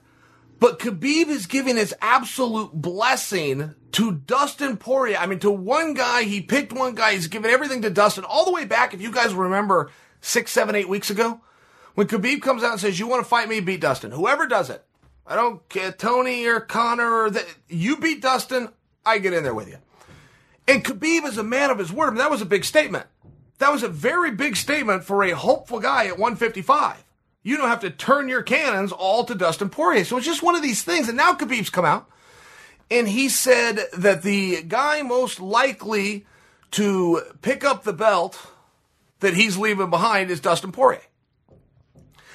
I don't know if you guys would agree with that based on what our eyes showed us. I don't know that our eyes even told us what a hard fight Dustin was for Khabib.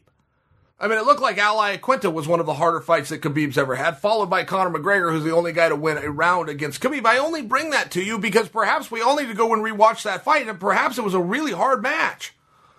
Khabib sure left there with a level of respect, which I think Dustin should feel great about. It just doesn't stop me from asking the question, where did that come from? Did these guys know each other and he also happens to like him? I mean, it's almost like this personal thing where Khabib is such a favor to Dustin Poirier. So much praise, right? Praise from the champion, from the greatest the division's ever seen, possibly the sport. Compliment.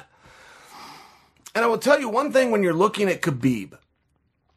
He found a way to weaponize pace. It's one of the reasons, if not the only and predominant reason, that Khabib GSP would have been so fascinating. You have to ask yourself right out of the gate, when Khabib gets an opponent, can that opponent hold up? Can he be here at the end of the night? When the end of the fight comes, we're 23 minutes in, is that guy still going to be here? And very few athletes can weaponize pace, and in many sports, you don't need to. Take LeBron, by example, basketball. You wouldn't need to weaponize pace. There's just enough breaks. There's another team that comes in, there's a halftime. There's just a lot of ways where putting that good, hard pace on a guy just isn't going to break him mentally. Just not going to have the chance. Football, in large part, is that same way. Over 4 hours, there's 7 minutes of action. There's just not that chance to crack a guy, to break him mentally, make him decide I want to do something else. In some sports. The guy who made this famous, though, the guy who really showed the world that fatigue makes a coward out of anybody, is a guy named Dan Gable, and I just saw Dan Gable on my television set because he just received the Presidential Medal of Freedom. Dan Gable, to go back, incredible wrestling story. And he was Iowa State. That's where he went. When he wrestled, Division I eligibility was good for 3 years. So you'll hear about a 4-time national champion, things along these lines, 4-time All-American. It wasn't even an option back then. Back then, you did a red shirt for your freshman year. You came right into a sophomore, junior, so you could do 3. You go freshman, sophomore, sit 1, come back for a seat. But you understand my point where you get 3. So he was a 2-time national champion going for his 3rd. But in that time frame, that would have been the same as going and being a 4-time national champion. I just want to make it relevant to you guys that you understand. Back then, you could only go 3. He went 3.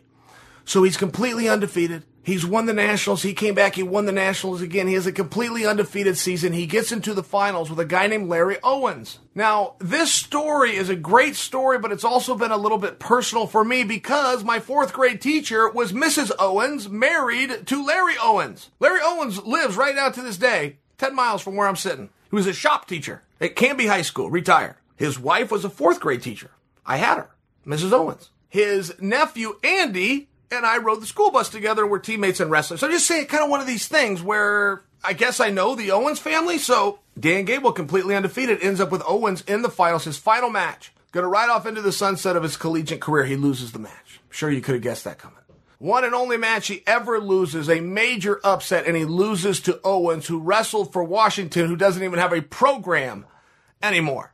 So Gable regroups, refines himself, goes and makes the Olympic team, goes on and wins an Olympic gold medal. But what Dan Gable was most known for, it was not a technique. There's no move named after him. Things like this where you have these great athletes. What he did is he turned pace into a weapon. He would be out there in position, pushing and pulling and firing so many attacks that his opponent would get exhausted and eventually fall down and or give up.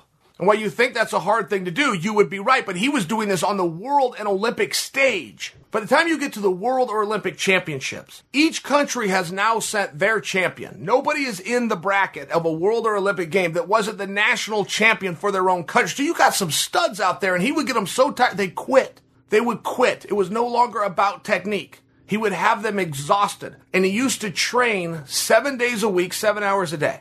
Now, those times are long gone. Nobody would be foolish enough to train 7 days a week. We now understand rest. But they didn't understand rest back then, and his entire athletic career was over at the age of 23. I bring that to you because a younger guy could get away with that for a period of time. Eventually, he's going to grind himself down. You're going to have diminishing returns. You're going to get worse. You're going to get weaker. But at that youthful age, and he was very youthful, he could get away with it. And none of the rest of his teammates trained that way. Nobody trained 7 days a week. Never even heard of such a thing. He's training on Sunday, right? It just doesn't happen. And how do you practice for 7 hours? What coach is, hey, we got a workout, be here at noon. You'll be free at 7 p.m. Like, what? But he didn't have coaches that were doing it. The coaches were running structured workouts. He just wouldn't leave the room. He would say, find something to do. Whether it's sprints or drilling with a partner or jumping rope or lifting weight. He'd stay there for 7 hours. So we got in this incredible physical condition, but he is the athlete. He is the first athlete. He is the one who showed the world that fatigue will make a coward out of any man, that technique can come in second, that strategy can come in second, that pacing in combat comes in first. And it's one of those things that we have seen in MMA. We saw George St. Pierre do it. On a different level, we saw Randy Couture do it at heavyweight. Randy Couture was the first world-class athlete to really get involved in MMA. There was almost an honor in MMA at one time, believe this or not, of being a street fighter. The more tattoos you had, the better you were at MMA. The shorter you could shave your hair, the better you were at MMA. The meaner you were to people around town, the better you were for MMA. This was an actual belief. This was a thing. The crazier shirts you could wear and the more profanity you could use, the higher your ranking would be in MMA. This was a thing. And Randy was the first guy to come over that had Olympic and world aspirations. And he took that same kind of training, sleep, nutrition, tape watching, strategy that he had done in wrestling and brought it over to MMA. But he also put a pace on guys. He would just get them tired. Particularly at heavyweight, they just simply could not keep up with him. So we have seen this, but outside of Randy, which passed it to George St. Pierre, who passed it to Khabib, I don't know a whole lot of athletes who have made that a defining statement of their careers.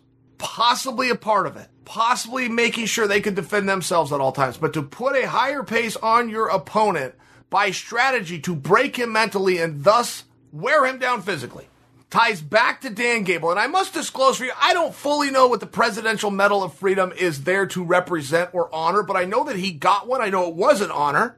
That's the Dan Gable story in case you missed it. And to Coach Gable, for me, a big congratulations. Submission Underground this Sunday, December 20th, 6 p.m. Eastern, only on UFC Fight Pass. Guys, I've got to tell you, I had such an interesting time with this. So UFC goes, hey, year's coming to an end. Let's blow the doors off. Big matches as you can get. Bring back to us how you do. Okay. So we had all sorts of excitement going on. We had Tony Ferguson and George St. Pierre, who both agreed to the match in like a minute for George, 5 seconds for Tony. George finds out he can't get out of Canada. It turns into this whole thing. Fight's gone. I bring that to you because you hear Logan and Jake Paul. We went to them. Shaquille O'Neal has been training jiu-jitsu. We went to him. I mean, we're going all over the place. We're starting to match things up, and things are coming together. But there's still a whole bunch of dead ends where you make it, who's out there, who's available, who wants to be part of this big year-end show. So it's just one of these deals. I'm going to fast forward the tape for you, but I'm going to bring you to yesterday. We have Rumble Johnson going to come in, heavyweight, take on Fabricio Verdum, which is a very interesting match because if you were to just look at that by pure grappling credentials, there's not a lot to see here. Verdum has beat anybody, particularly a guy who doesn't compete regularly in grappling, which is Rumble. But the rules get a little bit interesting, where there are ways where a guy as strong as Rumble, if he wants to be disciplined, can start to play games. He can start to play games, get into the coin toss, see if his color comes out. It's an interesting match. Verdum calls. And Verdum, by the way, was in Brazil at the time the match got lined up. Had to come over from Brazil to L.A. a month early because of a lot of the rules and restrictions going on with these times. Plus get his training camp in. Verdum does everything. Verdum does everything perfect. Everything he says he's going to do. Boom. Calls, says he's got COVID. Oh, no. Okay. How are you doing? Do you need anything? No, I actually feeling pretty good, but I don't want to get on a flight. I don't want to be around anybody. Yep, fully understand. Take care of yourself. We're going to revisit this. If you need anything, let us know. And boom, now we're off to what do you do with the Rumble match? Do you scrap it? Do you just bring in somebody totally different? How do you replace Fabricio Verdum, right? If you're doing an event that has anything to do with MMA or grappling and you can get Verdum, you do whatever you have to do to get Verdum. It's one of those things. I'm sure you guys would fully understand that. But now what do you do? Because the same can be said for Rumble. That's a big get. You don't want to miss Rumble. That's Rumble. And there's not a lot of him lately. Oh, and by the way, he's all over the headlines because he just signs this new contract. So, what do? You go back to the phones. Pretty simple answer. And as we're beating the phones, you guys are going to love this. You're not going to believe. You're not going to believe who we got to take on Rumble.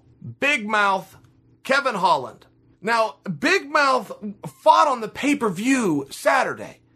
There's no chance he wants to come out and take on a heavyweight Rumble Johnson on 0 days' notice, right? I mean, the second we hang up with him, he's going to have to go to the airport. It's one of these deals.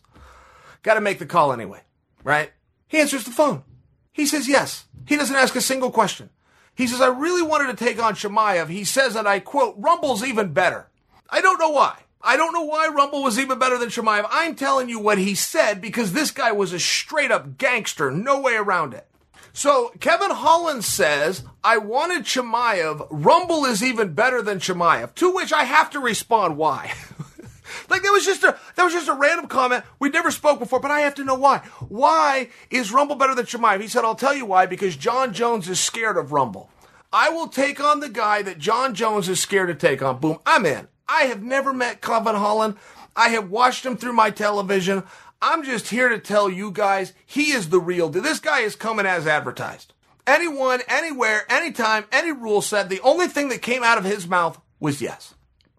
Okay, match is done. I kept it from you guys. I was waiting till today to come and bring this to you guys. In the meanwhile, art department is getting the posters done. We're redoing the programs. There's some things that we have to do so that when I come and tell you guys it's going to be Holland versus Rumble, boom, we can drop it. Well, not so fast. In the meanwhile, had reached out to Mick Maynard. Mick Maynard says, look, I don't have anything lined up for Kevin right now, but I am definitely looking quickly. Okay, Holland's out. We're going to pull Holland, call Kevin Holland up. Hey, man, you did everything you promised. You're a man of your word.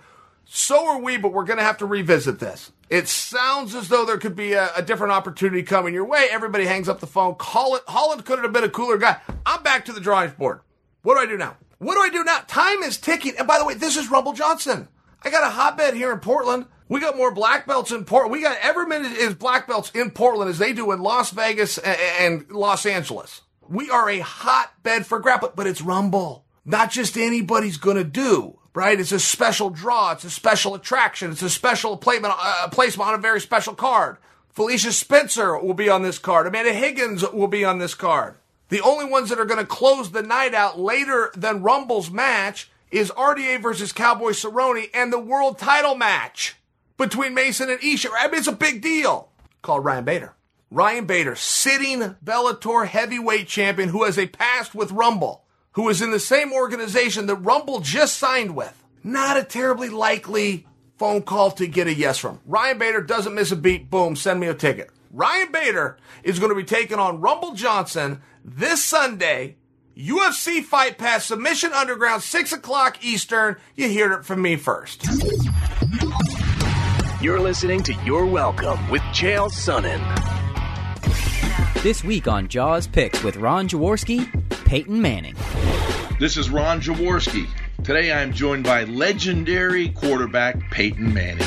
You know, in Philadelphia, Carson Wentz had a run of like 4 years of playing terrific quarterback, and all of a sudden he gets benched. How surprised are you by that? It's probably a good year that there aren't many fans allowed at Philly Stadium. When you agree, you're right about that. Have you ever given thought about possibly becoming an NFL owner or a general manager of an NFL team? I've always envisioned you in that role. Yeah, Josh. I mean, I keep looking for that $3 billion, but I just can't find it. It must be in another account that I'm not aware of. So, hey, I got a C note in my pocket. I'll invest. Okay, perfect. Yeah, we'll form a group. Download new episodes of Jaws Picks with Ron Jaworski every Wednesday and Friday on Podcast One and all your favorite podcasting platforms. Now, back to You're Welcome with Chael Sonnen. All right, guys, I don't know if anybody has been as busy in 2020, and I must tell you, I hope he stays just as busy in 2021 as a guy Dana White's calling Big Mouth. I don't know that I like Big Mouth, but Kevin Holland, what is going on, buddy? Man, how you doing, Chill? I got to tell you, when I say I don't know if I like Big Mouth, I mean the moniker. I feel like Big Mouth is fighting terms when I find you to be very funny. That's why I say that. How are you, man? What's going on? I'm doing pretty good. How are you? I'm good. So, post-fight, congratulations. Huge win. I mean, Jacare, that's a tough night out for anybody. I thought one of the most telling points, Kevin, not just your creativity. I mean, certainly nobody's ever told you to sit on your ass and knock a guy out from bottom. You made that up on the spot. But aside from your creativity was the triangle. I mean, that triangle started to set in. You transitioned to an armbar. This is over the great Jacare. I can at least speak for myself, man. You opened some eyes. Well, thank you, boss. Thank you. Yeah, Jacare, very, very good, very great fighter, legendary fighter in my eyes. But grapples a lot like Travis Lutter, you know, when it comes to top pressure and control and stuff like that. So it was kind of a familiar grapple. So I think that kind of helped my grappling look pretty good at that moment in time. Yeah, it looked great. And I'll tell you, how was he afterwards? I know that you went over and checked on him. I mean, it was a very vicious knockout if you've had the chance to see it. But if you haven't, I mean, boy, it went right on the spot. It cracked him so hard, bent him over backwards. But I saw that you checked on him. Was he okay? Yeah.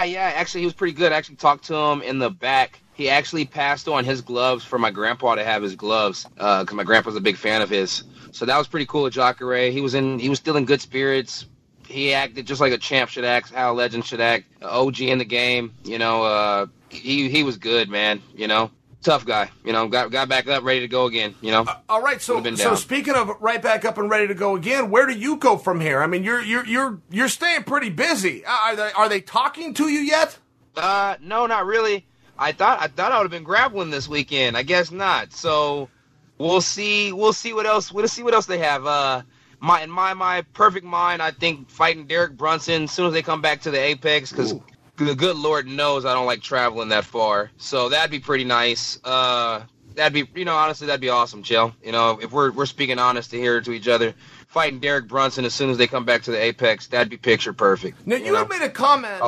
You had made a comment with Megan O'Leary on the post show that Brunson had slid into your DMs. Was he talking trash, or what had happened there with the DMs as it pertains to Brunson? Well, first time he ever messaged me, it was to help him get ready for the Israel Adesanya fight. Sadly, I had to turn that down. You know, in my eyes, I was thinking he was on the chopping block as it was. And then he hit me up again after my Anthony Hernandez fight and told me he would slam me on my head if I ever tried something like that with him.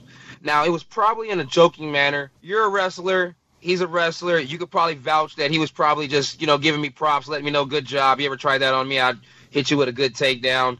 probably trying to start some conversation. In my eyes, I'm a striker. Throwing me on my head is fighting words. You know, that's you're trying to hurt me if you throw me on my head. Sure. In my eyes. So when he said that, I kind of bickered back, and then we started going back and forth. And, you know, I'm a young guy who loves to fight. You know, you come at me, you say anything, I feel like it's sideways. Unless you say sorry, it's fighting words. You know, I want to do what we signed up to do. I want to fight. I see it your way. I mean, I see where that I'm statement... not here to make friends. You know, I'm here to beat people up. I can see where that statement could be in jest, but it's open for interpretation. I don't blame you for interpreting that way. Yeah. All right, yeah, so it's definitely open, but yeah. So, okay, Kevin, so before you came on, I was telling the audience that you were offered Rumble Johnson this Sunday, that you accepted instantly for Rumble Johnson. I explained the miscommunication with Mick, and the match ended up not happening. But believe me, you got your credit for your willingness. You also got it from Rumble.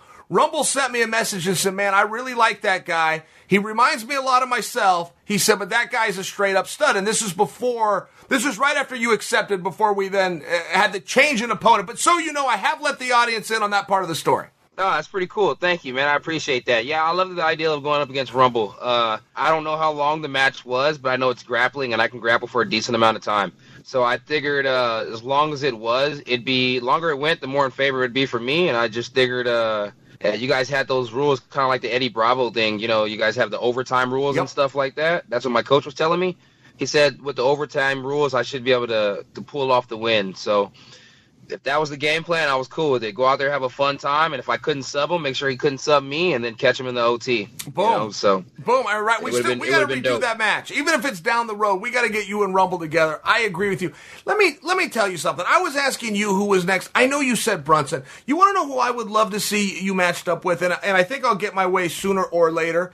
Darren Till. I would love. I seen that, and I would love that matchup as well. I think him and Marvin Vettori are going to scrap. So props to those two. If they do it, props to them. If it hasn't been signed yet, it's something I'd gladly take. I'd gladly take a Till fight. I think it'd be some good back and forth. I think it'd be good for the fans. I think it'd be good for me. I think it'd be a fun, good fight. You know, it's like I like the idea of fighting Darren Till. Honestly, when I used to see him doing his thing at 70, I was like, man, he's a big 70. I can definitely continue to make 70. Then I stopped wanting to do 70. I don't like those big weight cuts. And I used to always say, that guy'd be better if he came up to 85. I feel like his chin would be stronger. He came up to 85. I feel like he looks a little better at 85 than he did at 70. It'd be a lovely fight against Till. But I have a firm belief, if somebody's been knocked out before, I can knock him out again. So, you know, it's like... it'd be a fun fight. So, Kevin, tell me mindset, like from a morale, from a motivation standpoint, to be in your weight class 185, where it appears that the champion is going to leave the weight class. I mean, is he coming back, in your opinion? If Izzy has success against Blachowicz, does he return to 185? If he doesn't return, how long till we get on with it? How long till we either do an interim championship, an undisputed championship? I mean, where's your mindset as a competitor as it pertains to the title? Well, you got to remember the champ that Israel Adesanya is, right? I'm not a big fan of the guy. I mean, I think he does marvelous work when it comes to fighting, but I'm not a big fan of the guy. He's a popular guy. You know, what he does is really good. He sells, and people love him, you know, and it's like, and that's fantastic. So I think for him to come back to 85, it has to be worth his while. You know, why cut the extra weight and go down to 85 if you can be the champ at 205? And if you could possibly go up to John Jones and Styles make fights and give him a rough fight, especially since John Jones seems to be moving a little bit slower these days.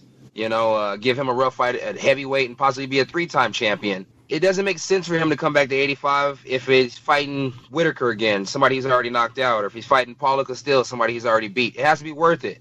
Same thing with the UFC. Why would they want to strip somebody who is a good person for the brand, a good person for the business, of a belt if he's a good person for the business, unless somebody else steps up to the plate and they're better for the business at that weight class? So, no, I don't see them taking a belt from him unless somebody steps up to the plate.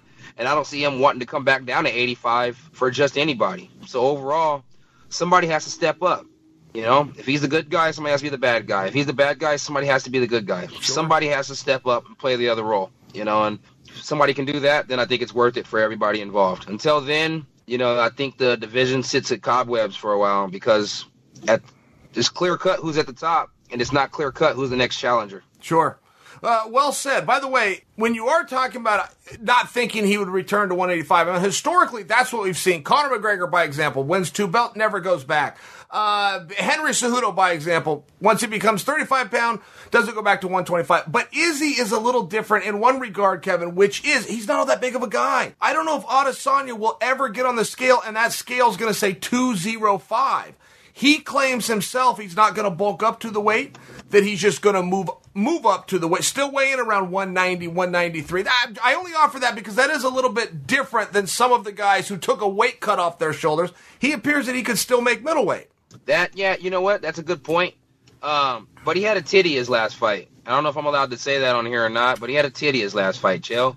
So, and then last time I seen the man, he looked like he was putting on some size. So I think he does 205 fairly easy. And I think unless he wants to reshave that titty back down, it's going to be a little bit harder to get to 85. You look at me, I walk around at 196 pounds. I see 85 after a couple poops and a couple healthy meals. No problem. But I would be happy for him to come back to 85. Means I don't have to grow a titty and go to 205. So he could be right pec, I could be left pec. I don't know. You're making poetry out of that word, I must tell you. You made that work. But let me ask you, who wins that fight? Blachowicz versus Adesanya. Who do you pick? Polish power is nothing to play with, but I don't think Adesanya will play with it. So it could be a good fight for Adesanya. You know, I believe styles make fights. I believe he has the style to give him problems. And John has been knocked out not too long ago. And honestly, he's just turned his career around. So Izzy's been on a hot track. I think Izzy gets the job done. You know, it's like styles make fights. I think Izzy's hard to hit. They're both going out there. They're going to more than likely strike, and it's not going to be a grappling match. I think Izzy gets the job done. As long as he doesn't get caught clean, he gets the job done. All right, Kevin, I got to tell you, I've appreciated you in 2020. I have appreciated you doing this interview. I appreciate that you agreed to go up and take on Rumble, whether that worked out or not. You got anything else you want to get off your chest? No, not really, but I do love your freaking setup right there. The way everything looks, it looks great. I'm happy to be on your show. I think this is amazing, and you appreciate me. I appreciate you more. You laid out how we got to talk this crap the right way. Not too bad, not too nice, just straight to the point. I appreciate the compliment, especially from you, Big Mouth. No problem, Chael. All right, take care, pal. I will be in touch. You too, boss. Thank you, man. All right, guys, there's the man, Kevin Holland. What a 2020 he had, by the way. I have lost track as to how many fights he had, but I believe it was 5. I believe he's the only guy who has had more fights than Figueiredo. And then tried to come out and take on Rumble. Behind the scenes, the whole reason I wanted to have Kevin on today is because I feel that if I would have told that story without him there to co-sign the statement, you guys might not believe it. I mean, how many other fighters would we guess that about? Would get out of the ring with Jacare, get on an airplane, come out to Washington State, and do a grappling match 5 days later with one of the scariest guys in the world at Rumble Johnson? Well, I don't know the answer. I know of one guy. That guy. Kevin Holland. All right, guys, good place to call it, but I'll be back on Friday. Until then, I'm Chael Sonnen, and you are welcome. Thanks for listening to You're Welcome with Chael Sonnen. Download new episodes every week at podcastone.com. That's podcastone.com.